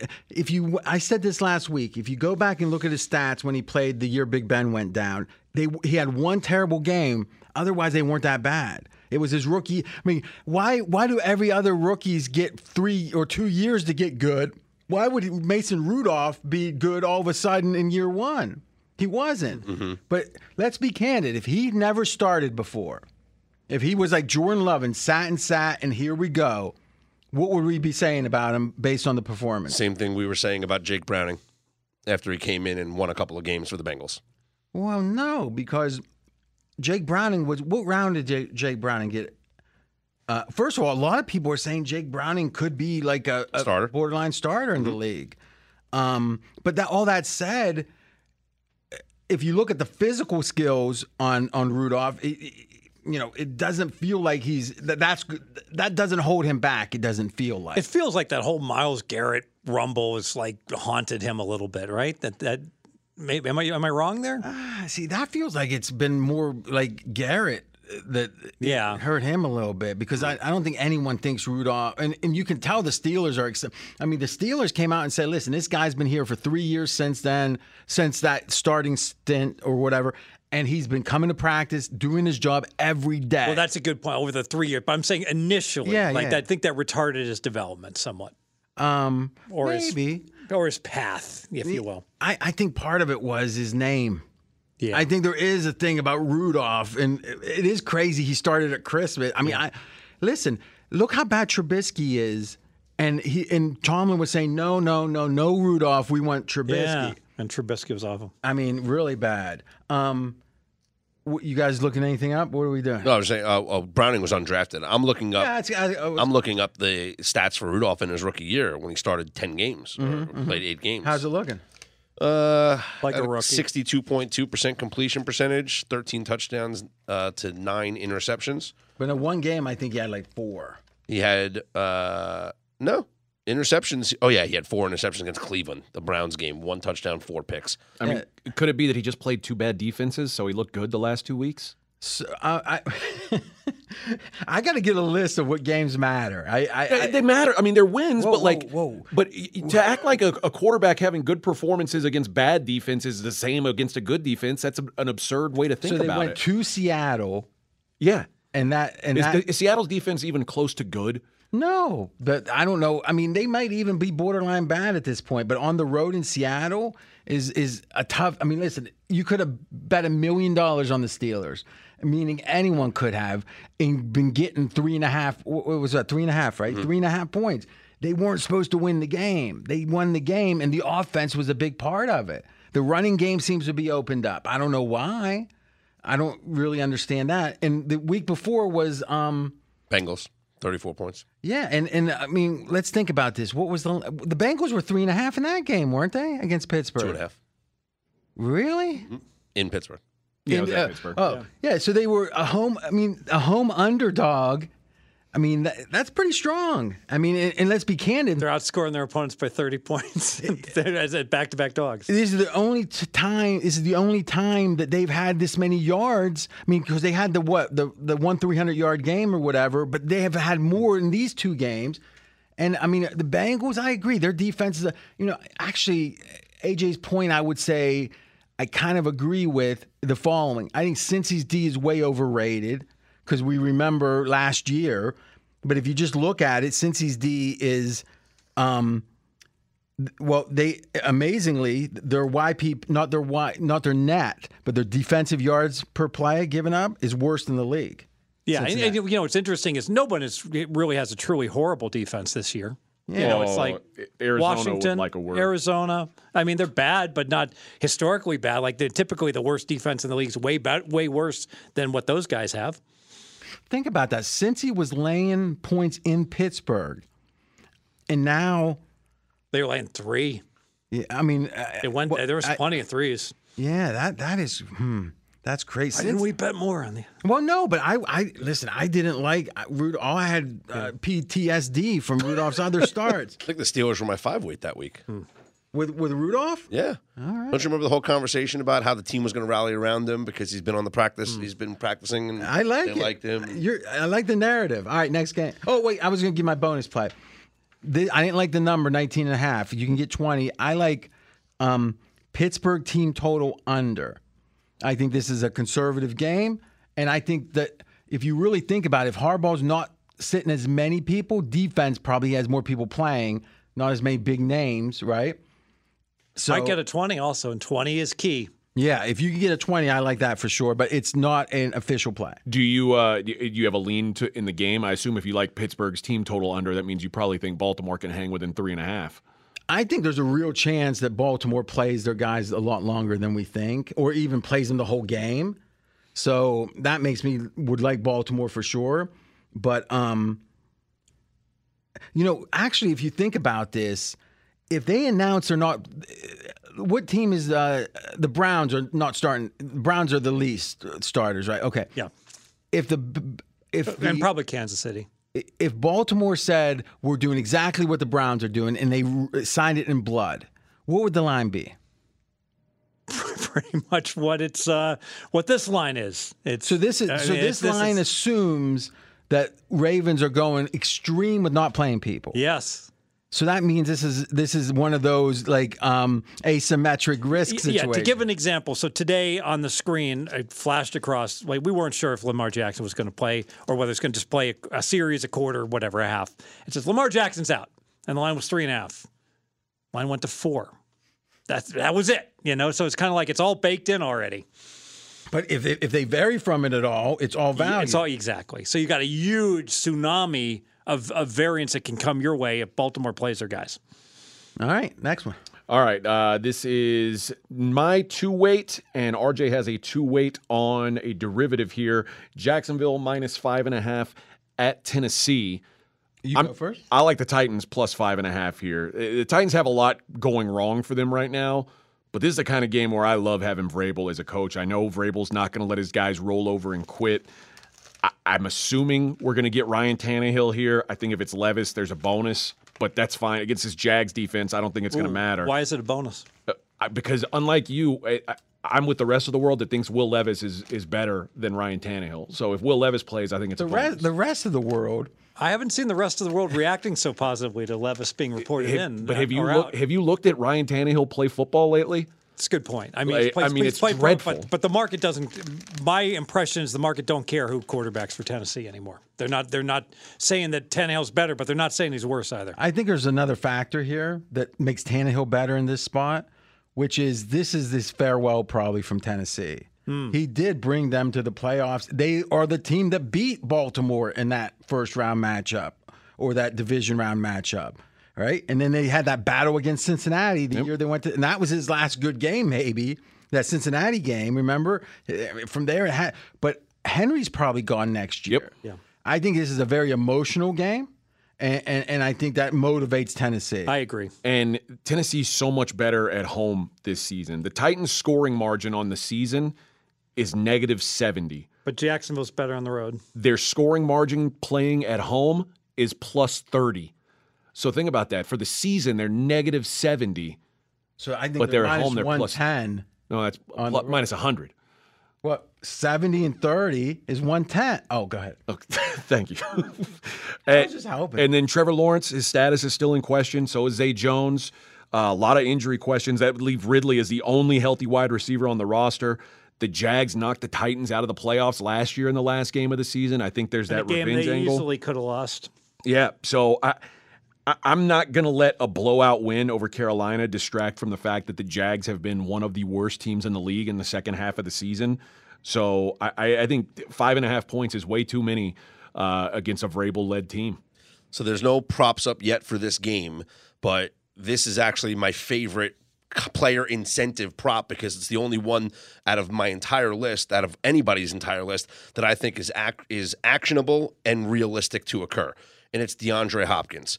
DeAndre Hopkins needs 7 catches to get $250,000. He needs just 39 yards to get $250,000, 2 touchdowns to get another $250,000. So that's $750,000 on the line for DeAndre Hopkins in this game. Titans have nothing to play for. Why not just throw it to your best wide receiver every time? Let him get the 7 catches. I would do like a same game parlay if it becomes available. DeAndre Hopkins to get his 7 catches and sprinkle on the 2 touchdowns if it's like plus 1,400. Can I bet him like to get the first catch? Yeah, I think it seems like every single one of these games starts with that quick out to the receiver. Yeah, so I would bet if and when it becomes available, I would play DeAndre Hopkins over 6.5 catches, and I would even sprinkle on not just for him to score 1 touchdown, but for him to score 2 if you get a pretty juicy plus money price. I don't like this myself, and here's why. I think Tennessee has a lot to play for, right? So I'm not saying that means it's horrible. I'm just saying if we assume they got nothing to play for. I mean, Vrabel, did you guys see his comments? I think it was today. He was like, he impassionately talked about how losing is the worst thing for a team. And it's like, you never want to lose. and it was like they said it was like I heard about it, but they said it was like a Newt Rockney kind of speech. I mean, that inspiring. I think they're going to play really hard. I mean, his handicap in a way is in conflict with ours, right? Meaning I agree with you, AJ, that I like Tennessee, though that's not my pick. But I do think if he's right, our pick's probably in trouble because that assumes Tennessee's not motivated. Yeah, I disagree with that. Yeah, but I also think that his that prop can be correct because I think Tennessee obviously is at their best when they're giving the ball to DeAndre Hopkins. He's their best player. But I do think that they are max motivated. I do think there's one other factor here. Hopkins held them up a good bit financially, meaning he came in strong and it was like a tough negotiation. And Tennessee was in a bad spot, so they ended up paying more than maybe they. Are they really, as an organization, are they really anxious to give him another $500,000? He had 7 catches last week. I mean, that's. Well, I'm not saying they're going to not throw to him. I'm saying I don't think they decrease their chance to win the game by even 0.1% to get him those catches. I just wonder. He had 2 catches the week before and 2 catches the week before that, and then he had jumped to 7 last week. I wonder if there was like a conversation that went on in the locker room where it's like, hey, I got 2 weeks. You better get me the ball. And it brings up the point. If it's Tannehill. And it was Tannehill who got him the ball 7 times last week. All right, now that gets interesting. But Tannehill wasn't even supposed to start, right? No. Okay. Yeah. So I don't know. I'm not saying I dislike it. I'm just saying I don't think it's as easy as they got nothing to play for. I think sometimes this what you've got to play for angle gets a little bit overblown. Like the Jags were minus 6.5 at home, and now they're minus 5.5 on the road. That doesn't make sense. That home road flip doesn't work. But I think you're paying. This is against Tennessee? Yeah, I think you're paying extra tax because Jacksonville has to have this game. And in general, if you bet against the must-win teams, you're going to do well. Yeah. Over the long run. My pick officially, though, is going to be Jacksonville's team total under. I think the defense, there's questions for Jacksonville, but if you actually look in the last 3 weeks, 19th. Not horrible, 19th. On offense, 29th last 3 weeks. Only 1 week without the savior, Trevor Lawrence. And I'm telling you right now, he's banged up. He's got like 4 injuries. So even if he comes back, he doesn't play particularly well banged up. We got the second best dog coach out there with Vrabel. Yep. I like it, but I think if I want to isolate, I want to isolate against Trevor Lawrence and his injuries. If he plays. Yeah, which I think he's a pretty tough customer, whatever we want to say. He tends to play, it seems like. But I like the under. 22.5 under is my 2-weight. Going to the games that we don't have any weighted picks on. Dallas, 13-point road favorites at Washington. Okay, now this would have been, I could have easily had this on my card, and I like Washington here. Rivera is liked. I wouldn't say beloved, but he's liked, and they know he's done. So to me, I think you're going to have an emotional effort from Washington. Usually if a team is going to really lay an egg, they don't like to do it at home in the last game of the year. So they're at home. I also am very down on Dallas. If you look at it, this is unbelievable. Last 3 games, Dallas's success rate on defense, number 32. The worst in the NFL.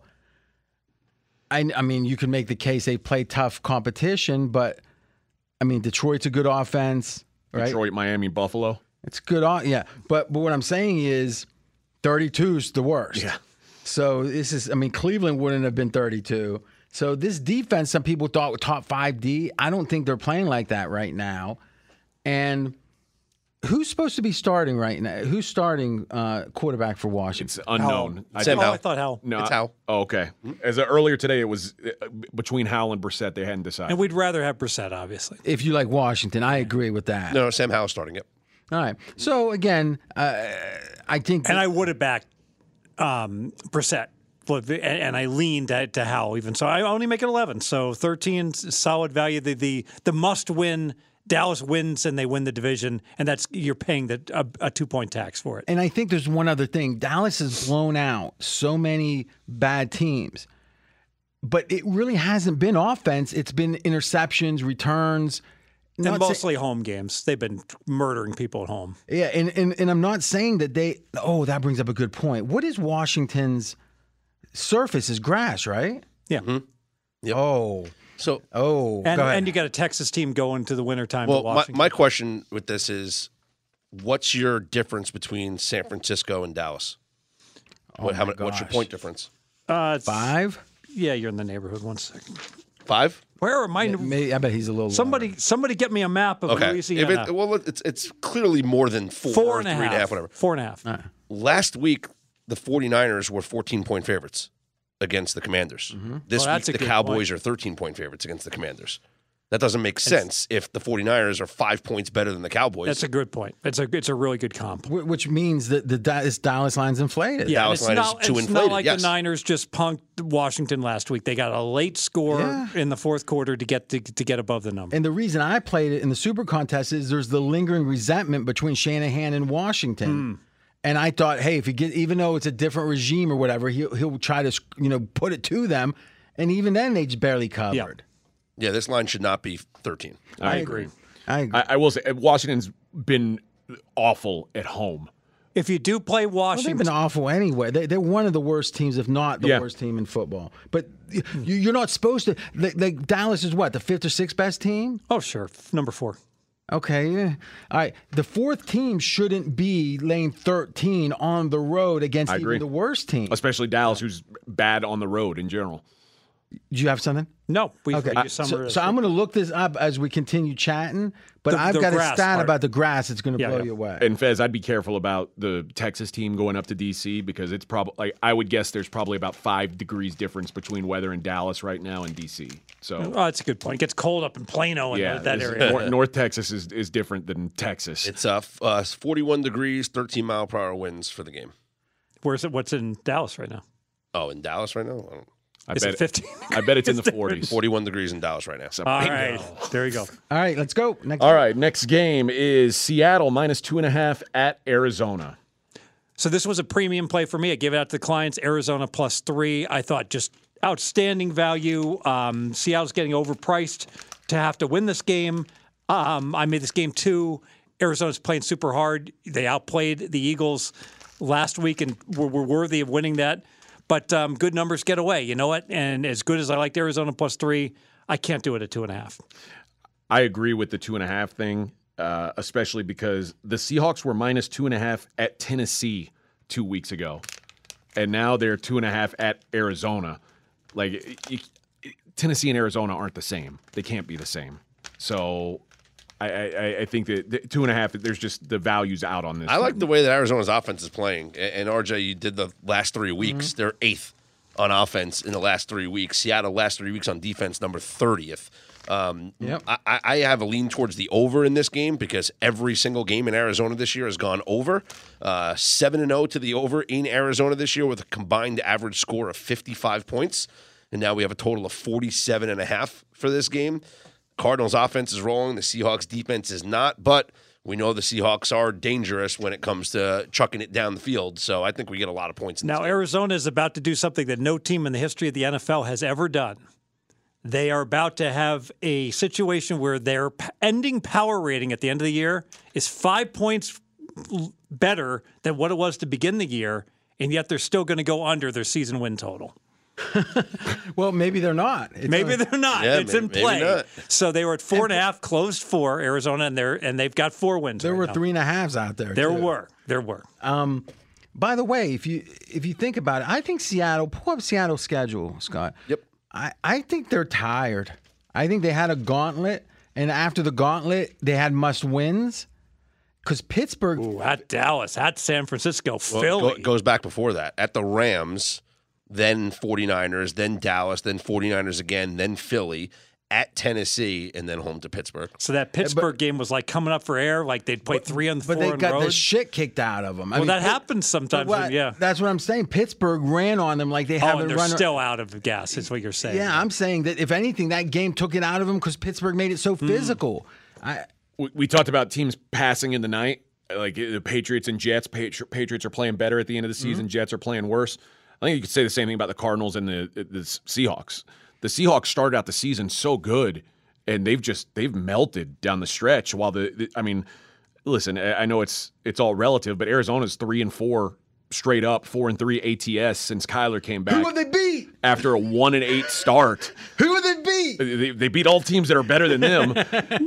But Seattle's lost 5 out of 7 after a 6-3 start. So it's like the hot start. They, like you said, maybe they got tired, and Arizona was rejuvenated with Kyler Murray. Well, the funny thing is, if you look at Seattle, the 2 games they won, they were lucky to win those. Yeah, 2017 over Philly, 2017 over Tennessee. But in both cases, when that Monday night game, they were lucky. They could have lost like 8 in a row or whatever it's been. One last thing, too. Kyler, it's still not sure he's coming back. I mean, whatever we want to say about Justin Fields, it's a similar situation in Arizona. Well, Gannon said today Kyler Murray's our franchise quarterback. It's easy to say that, right? Because, I mean, in a way, higher trade value. It's a free roll, right? Is if he keeps him, he gains some equity. If you trade him, who cares? He's gone. Right? So, I mean, I don't know. But I think that probably validates it a little bit. But I think, I mean, listen, they run the ball really well. EPA on rush, Arizona, number 3, and their success rate is number 7. So let's call them the 5th best running team. I think Seattle doesn't do, I mean, Seattle did not do well against the run with Pittsburgh. And actually looking at it. 31st rush EPA the last 3 weeks. Yeah. And by the way, every team that Arizona's beat this season, still alive for a playoff spot. That's amazing. That could be a record. You know what's funny? They had the Giants down, 21-0, just to talk about the win total now. But all right, next one. Last one. Kansas City plus 3.5 at the LA Chargers. Finally, Herbert gets respect. Oh. Now, does this line, I mean, we know Kansas City and Andy Reid rest the guys like aggressively. Blaine Gabbert is starting for the Chiefs. So let's do our rule of 8 plus quarterback. So I've got the Chargers plus 11. Well, how much is Superman worth? Is the first. Right. So plus 11. and now, so we can adjust it. It's for Superman, we can adjust 8.5 points for Mahomes being out. I accept it. And we'll go this year. I don't know, but go ahead. We'll go. No, it's not his fault. And then 8 more points for a rule of 8. That's 16.5 point adjustment, and that gets me to the ceiling of the spread, which can be Chargers minus 5.5. So you could justify the Chargers laying 3.5. Let me pose something about Mahomes. Since everyone's gone to this too high against him, it's been 2 years. Now, they won the Super Bowl last year, but let's be candid. Was Mahomes the best quarterback in the NFL last year? Oh, yeah. I don't think so. Really? I mean, statistically, let's take a gander. I mean, I'm interested. I think he played well. I'm just saying we know he's not statistically the best quarterback this year. Yeah. So Tyreek Hill is the best receiver in the game, and he has been the last 5 years, I believe, and a lot of people do. The question is, does he need the best receiver in football in order to be good? Because it does seem like we got a built-in excuse. Just when the too high came is when Mahomes started to become less than the best. He was incredible last year. Mahomes' QBR last year was 79. The next best was 73.4. All right, maybe he was. 5,000 this year? What about this year? 250 yards. What's it this year? 41. This year, Mahomes is 8th in QBR, 62.5. It's not that good, is It's it? because his idiot receivers keep dropping touchdown passes. Well, maybe. And Kelsey cares more about Taylor Swift than he does football. But there's nothing He's wrong got his with priorities right. that. Nothing wrong with that. All right, so AJ, what games do we have left? We have Houston, Indy. We have Rams, 49ers, and Atlanta, New Orleans, and Tampa, Carolina. 4 games left. All right, here's what I'm going to do. I'm going to let you guys handle this. I'm going to go. I'm having trouble with this internet for some reason. I'm going to get that Cowboy stat. I'll come here at the very end and give it to you as we say goodbye. You promise you're not just going to take off? 50-50. All right, let's do it, though. Let's keep it rolling. Saturday matchup, Houston -1 at Indy. And this was my last cut from the card. This was, if I had a 6th play, this would be my 6th play. And I like the Texans. I think these teams are about even. outside of the quarterback position. And there is a massive edge at quarterback for the Houston Texans. Minshew is 23rd in PFF when you narrow it down to QBs that have taken at least 50% of the snaps. Stroud's 13th. The only players Minshew is better than per PFF, Zach Wilson, Bryce Young, Mac Jones, and Desmond Ridder. And defensively, since Week 10, the Texans 9th in opponent success rate, 12th in opponent EPA per play. Colts are 21st and 19th in those stats, and they've only played one offense that's even in the top half of the league, and that was Cincinnati. I think the Texans are the best team in the division with a healthy Stroud. I like the Texans here. I played them earlier but as a favorite, or excuse me, as a dog. Ooh, that's a $20 fine. I don't care about that. RJ's not here anymore. But I would still lean to them laying just 1 point. What do you guys see? Well, the Texans' defense has been great early in games. And you want to talk about, DeMeco Ryans having his team ready to play. They allowed just 5.7 points in the first half of games this season. Second best in the NFL behind the Baltimore Ravens. It's the reason why they have gone under their total in the first half in all 7 of their road games this year. So he's got his team ready to play right out of the gate defensively. And maybe the adjustments kind of go against them in one way or another in the second half. But early in the games, I like the Texans' defense. So maybe I lean Texans first half, if anything. I have Houston 3 points better. And like you said, AJ, it's all quarterback. I actually have Indy a slightly better team other than quarterback, but I think it's like a 3.5 point difference in quarterback. 1.5 for home field gets me right to the number, but I got to be honest, this is one of those games I let the odds makers decide for me. You want to tease either side. That's right. So if we had been podcasting on Monday, I'd be talking about what a great teaser that Houston was from 1.5 up to 7.5, and now I'm going to go ahead and advocate teasing Indy from 1.5 up to 7.5 in a game Houston should they'll go to overtime and Houston will win the coin flip and have the ball. It just feels like the Colts have been very lucky. And I mean, let's face it, if C.J. Stroud hadn't gotten hurt, the Texans are probably sitting in first place right now in the division, and they don't need this game as much as because they would have a cushion. But as it stands, that's the situation where we're at. I just think with a healthy Stroud, the Texans are much better. So I get what you're saying, Fez, with the home field. I don't know how much it's worth, but the Colts defense trending down, and I just think Minshew is like it's waiting to implode. Gardner Minshew, he has been unsustainably okay. He's got one of the highest turnover-worthy play rates in the league. It's like over 4% turnover-worthy plays.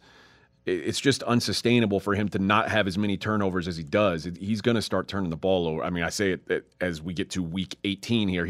Eventually, the luck's got to turn, right? But maybe it doesn't. Week 2, Houston did fall to Indy 20-31, so I always like that. I always like the all things being equal to fairly equal teams.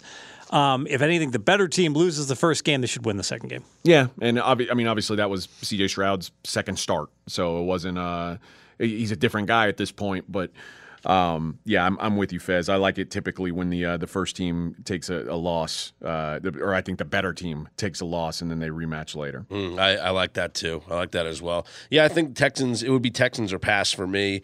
And again, I like Texans early in the first half. Slight lean towards the under in the first half as well. All right, moving on. The LA Rams plus 4.5 at the 49ers. Anybody have a strong lean on this one? Well, it's Carson Wentz starting at quarterback for the Rams. Sam Darnold will be the starting quarterback for the 49ers. The 49ers will also not have Christian McCaffrey in this game. So Shanahan, when he talked about resting some guys, he said, quote, "We'll definitely try and rest some guys, but you can't rest everybody." Right? There's only 6. You can only have 6 inactives, right? So you can't rest everybody in the game. Yeah, the quote I saw from him, we can rest 7 guys if no one's hurt. Yeah. But we have at least 6 guys who are hurt. So if I got the choice to rest one guy who's healthy, it's going to be Brock Purdy. Yes. But that means George Kittle's going to play, Deebo Samuel's going to play, or they'll at least be suited up. Mm-hmm. That doesn't mean they'll be playing. I think if anything, first of all, this is one of those NFC West circle of life games. The 49ers tend to dominate this series. They've won 9 straight regular season matchups. The last time the Rams beat the 49ers in the regular season was the year they went to the Super Bowl and lost to the Patriots. So I feel like with both teams locked in, and I also think the 49ers being locked in makes them, they don't want to sit out for 2 straight weeks. Like, I think they've got a rhythm offense. They don't. Of course. I mean, obviously Purdy's not going to play, but I do think there's going to be a lot of guys out there playing. But it's still, if you're looking at a game where 2 backup quarterbacks are playing, it's a no-brainer. Sam Darnold is higher rated than Carson Wentz. Carson Wentz was on his couch earlier this season. Yeah. Right, Fez, where do you have, like, the backup ratings are? Like, you clearly have Sam Darnold higher than Carson Wentz. Yeah, Darnold's like a -2 and Wentz is like a -4.25. So yeah, Wentz would be on the level of like a Joe Flacco. he's Like a Flacco has been incredible, but I'm talking about before we saw Flacco play. Like, he was a free agent Wentz is that a third, nobody signed. Yeah, it's a third string quarterback. So, I actually would look towards San Fran first half because they're the team that the Rams have to play next week. So the Rams could just, and the Rams are very fragile. We spoke about this all year long with the few stars. So they're ideally suited to fade in a situation like this where they don't play their 6 or 7 most important guys, whereas San Fran might play them for a series, might play them for a quarter. So San Fran first half makes sense to me as well. Yeah, I was looking at San Francisco -3 in the first half. I haven't seen a quarter line yet. Is there one available there, Scotty? Let's look for it. Yeah, that'll because first quarter might even be better, but the first half seems like the move because, like I said, I don't think they want to sit for a 2 weeks straight, but a week and a half, it's not the worst thing. It's something. So quarter prop right now, 49ers -0.5 in the first quarter is -102. The money line in the first quarter is -170 for the 49ers. And we talked about big honor off the pick is worth like over 70 cents. So the -70 is better. -170, 49ers money line first quarter. First half money line for the 49ers is -155. The spread is -2.5. Rather lay the 2.5. I'd rather lay the 2.5 as well. Yeah. Yep. It's -118 on the 2.5. All right. Let's hear what the Hitman has to say on this game. Best bet, San Francisco 49ers -4. We know that the Rams are not going to play their starters in this game, and they're going to treat it like a preseason game. Let's not forget that historically, this has been a Rams team that has been horrendous in preseason games. The Rams are arguably the most top-heavy roster in the league, so these type of games really expose their lack of depth. San Francisco, on the other hand, has expressed just a little bit more motivation to play starters, at least for the first half. They've come out and said that Brock Purdy isn't playing in this game, but Shanahan has been adamant in his belief in guys being rusty if they sit 2 weeks. So I expect San Francisco to at least play a lot of their starters for the first half. Also, Shanahan has owned Sean McVay over the past few years, going 9-1 straight up over his last 10, and he's also on a 10-4 against the spread run against him. San Francisco has the better roster depth, and I presume will be playing starters a bit longer. Best bet, San Francisco -4. So there's the Hitman. He believes in the circle of life, as do I, of the NFC West. All right, let's go to the NFC South, where we have Atlanta +3 at New Orleans. And this is one of the most consequential games of the week. So both teams fully motivated. I said last week when Tampa was a 3-point home favorite to the Saints, I don't know that any of these teams should be field goal favorites over the others because I think all three of those, the top teams in the NFC South, are basically the same thing. I think there's maybe a half a point or a point separating them. So getting a full field goal with any of those three teams, probably the way I would lean one way or the other. That said, I got burned by Atlanta last week, so I'm in no rush to jump back into the fire with them, although that was outdoors. Maybe Atlanta indoors in a dome, a little bit better, but either way, I'm not really thrilled about backing either one of these teams right now. I just don't trust the Saints, and I don't trust Dennis Allen. Since start of last season, they are 3-10-1 against the spread after a win. They're 1-5-1 against the spread after a win this season. And as a favorite this season, 3-8-1 ATS, Atlanta or pass for me. Yeah, and all the sharp money on Atlanta earlier in the week, +3.5. And frankly, I'm kicking myself for not playing that. I'm not going to play the 3, though. Atlanta's a much better team at home than on the road, even though I make this game only 2.5, so my power ratings would say I should be looking towards Atlanta. I also don't like first meeting stats where even Atlanta won the game by 9 points, phony final in favor of Atlanta, which favors the Saints to even the score. I'll pass the game. The dog in this series has covered 4 of the last 5. It also happens that Atlanta was the dog in all of those games, so they've covered 4 of the last 5 as well. Notable, Alvin Kamara did not practice today, and that would be a pretty big impact if he has to miss this game. But I imagine, Taysom Hill played a massive role in the first game, and it wouldn't shock me to see them get some usage out of him again. But yeah, it's Atlanta or nothing for me. It's funny you said I don't trust Dennis Allen, but I don't trust Arthur Smith. This is a matchup of 2 of the dopiest coaches. The NFC South, boy, what a coaching wasteland that is. But yeah, it's only the Falcons for a lean for me. Let's move to Tampa at Carolina. The Bucs 4.5-point road favorites.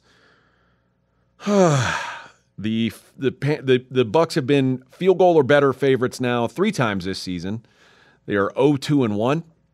Baker Mayfield continues to just be dreadful as a favorite. 13-26 as a favorite in his career. I listen. The Panthers stink. I just don't think the Bucs are much more than an average NFL team, if that. And I've said it all year long. I am not laying points on the road with average to below average to bad teams, and I think the Bucs have to fall into that category. However, the Bucs are 7-1 against the spread on the road this season. Okay, not necessarily all as favorites, obviously. A lot of them as dogs as well. This is Fez. I'm curious your power ratings. The Panthers were 2.5-point dogs at home to Atlanta. That feels like the gap between Atlanta and Carolina feels like it can't be that much to go through the 3. You mean Atlanta and Tampa? Yeah. I'm saying Atlanta was a 2.5-point dog at Carolina. Now Tampa's a 4.5-point dog. So is Tampa at 2 Carolina. points better than Atlanta? It'd have to be more than 2 because you go through the 3. Can they be that much better? I got them 1.5 better. So it'd be difficult to get through the 3 to 2.5. Yeah, right? I'll give you another comp that I think is pretty strong here to put you on towards Carolina. But having said that, you had all week to take 5.5, and I know it's 5; it's a dead number, but now it's 4.5. And you know what? It's playing this stuff after the line move. Now it might come back because it's a must-win for Tampa. So at this point, you don't play it, and if it goes lower, you just let it go, and if it goes higher, then maybe you get involved with Carolina, who's much better at home. Mm-hmm. Just last week, a terrible road team. Carolina can't play a lick on the road. Yeah, they're catching 3.25. They're catching 3.5, or 3.4 at Jacksonville. All right. So I know Jacksonville doesn't have Lawrence, but Jacksonville without Lawrence is in the same ballpark or company as Tampa Bay. I know Tampa Bay is slightly better, but you see where I'm going. Yeah. So the wrong time to bet Carolina. If you donked off your chips betting Carolina last week plus 3.5, well, go play poker for a living because trying to win plus 3.5 when the line was 6.5 is not the way to do it. But now you're getting 4.5, and now you're home, and you're playing a comparable team, and you're getting good Carolina at home where they have had numerous strong efforts, including when they upset Houston, for instance, and the like. They just pushed the Packers, which is another good example. So the Packers were minus 3.5 at Carolina. What's the power rating difference between Carolina and the Packers? Oh, the Packers are clearly better. That's what I'm saying. Yeah. So the Packers are clearly better. Value on Carolina, but you just don't want to play a number that you could have had better on. And a number I think I might get better than down the road because everyone's going to be like, oh, Baker's like poised to win one of these bullshit awards. If he has one more good game, and he probably has some incentives to win one more game. And I think if nothing else, the public is going to like Tampa Bay. They're sick of betting Carolina. Well, not that they bet Carolina anyways, but they know Carolina's god-awful. So because of that... No one wants to bet Carolina. No. Especially... And you know what? I think the one time where the public might have gone and bet Carolina was last week when Lawrence was out and they got embarrassed. And if you were watching that game, you're like one quarter in, you're like, oh, you're drawing dead. If you were live wagering this game, you won. All right, I want to hear from anyone. Anyone who was watching that game and was live wagering on Carolina, I need to hear from you because I don't believe you. There's no, I mean, it's just like every single play was Jacksonville good, Carolina bad. Yeah. It was like watching, we talk about the armed forces, these service academies oftentimes are the easiest live wagering ones either because the team can either stop the option or they can't. You figure it out pretty quickly. Navy for 7, Navy for 8, Navy for 5, Navy for 12, Navy for 2, Navy for 9, touchdown Navy, I'm betting Navy. Absolutely. Right? Yep. And that would have been an easy way to go at Carolina last week. But again, I agree with you that they're a different team at home than they are on the road. As are most rookie quarterbacks generally, better on the better at home than they are on the road. But it's been night and day. I mean, all their wins, all their covers are coming at home. Like that's the only place they're competitive. And I would think, you know what, maybe a nice thing to cover up the news about David Tepper would be for Carolina to maybe go out and win the game. That might help them a little bit. And of course, that news was that he got fined $300,000 for throwing a drink on a fan in Jacksonville, and that's like you getting fined like a Dr. Pepper. Yeah, something like that. But the other thing is Carolina. Normally I would say, well, why does Carolina want to win this game? But Carolina has no reason to tank because they don't have a draft pick. So and it's locked in anyway. So Carolina or pass for me. Okay, guys, good job. But I got the answers, and I think we got a bonus play here. I like this. So here's the Cowboys situation. We're going from 21 on. So 21, 22, 23, partial season, almost complete now. And we said Dallas on the road on grass versus turf. All right. Here's what's surprising. The difference is the defense. The defense gives up on grass 26 points a game, 25.7. But on turf, they give up only 14. The offense is pretty much the same. So all this talk about Dallas, usually you think about grass or turf, you think about the offense, the speed. Here it's the defense. Yeah, and it's something that Jason Garrett, former Cowboys coach, actually talked about earlier this year on the broadcast on Football Night in NBC, America. Yeah. He was saying after their loss to the Cardinals, which was on grass, that their defense is slower on grass than it is on turf. They don't get off the ball as fast. So the Micah Parsons and their pass rush and even their defenders closing in on the ball, it's slower on grass. And Devin McCourty, who longtime Patriot, talked about when they watched film on the Cowboys and Belichick was pointing out how fast they were. He actually said it's a good thing we get to play them at home because they're faster on the turf than they are in the elements on grass. And the grass gives you munchies. Sure. Oh, that's enough. All right, so what do we want to look at? It's grass in Washington. We want to look over Washington. And Fez, it's the perfect number, 16.5. That's effectively 14.5. That's effectively 10 plus a backdoor score. So, I mean, really, you look at this total, that's where the 13 comes in, right? For them to make that make sense, they got to bring their team total way down. Right. I think I'll be candid, this is one of my favorite plays of the year. Weather's going to be fine. What are the odds that Washington doesn't put up 17? Even if we assume Dallas is going to be out with a big lead. Well, I like that. We're eliminating the Washington defense, which I don't want to bet on, frankly. I agree. Yeah, Washington offense perfectly been capable. And you know what I like? I like the fact that they got their ass kicked against the Jets and they were down like 28-0 and the offense still played hard and got. That's a good point. They were down 27-0, got them 4 touchdowns. This might be the last start Sam Howell has in the NFL. Maybe. Hopefully. Well, listen, I actually believe he could be a good quarterback. We had him as a capable quarterback, and then he faded. It's because they throw the ball, or they throw the ball more than any team. And what happened is he got hit so much because the O-line's so bad. He just, Lombardi talks about eye level going down. Once you keep getting hit, you don't want to keep getting hit. It's just smart. So I think, that's what they said David Carr. That's what happened to him.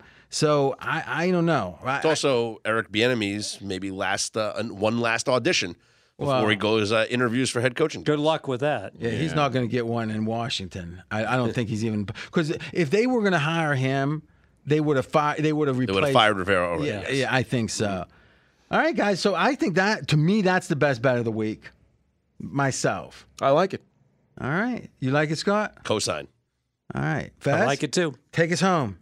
Hey, let's be careful out there. By the way, we're going to be a day early for the playoffs next week. Look for it.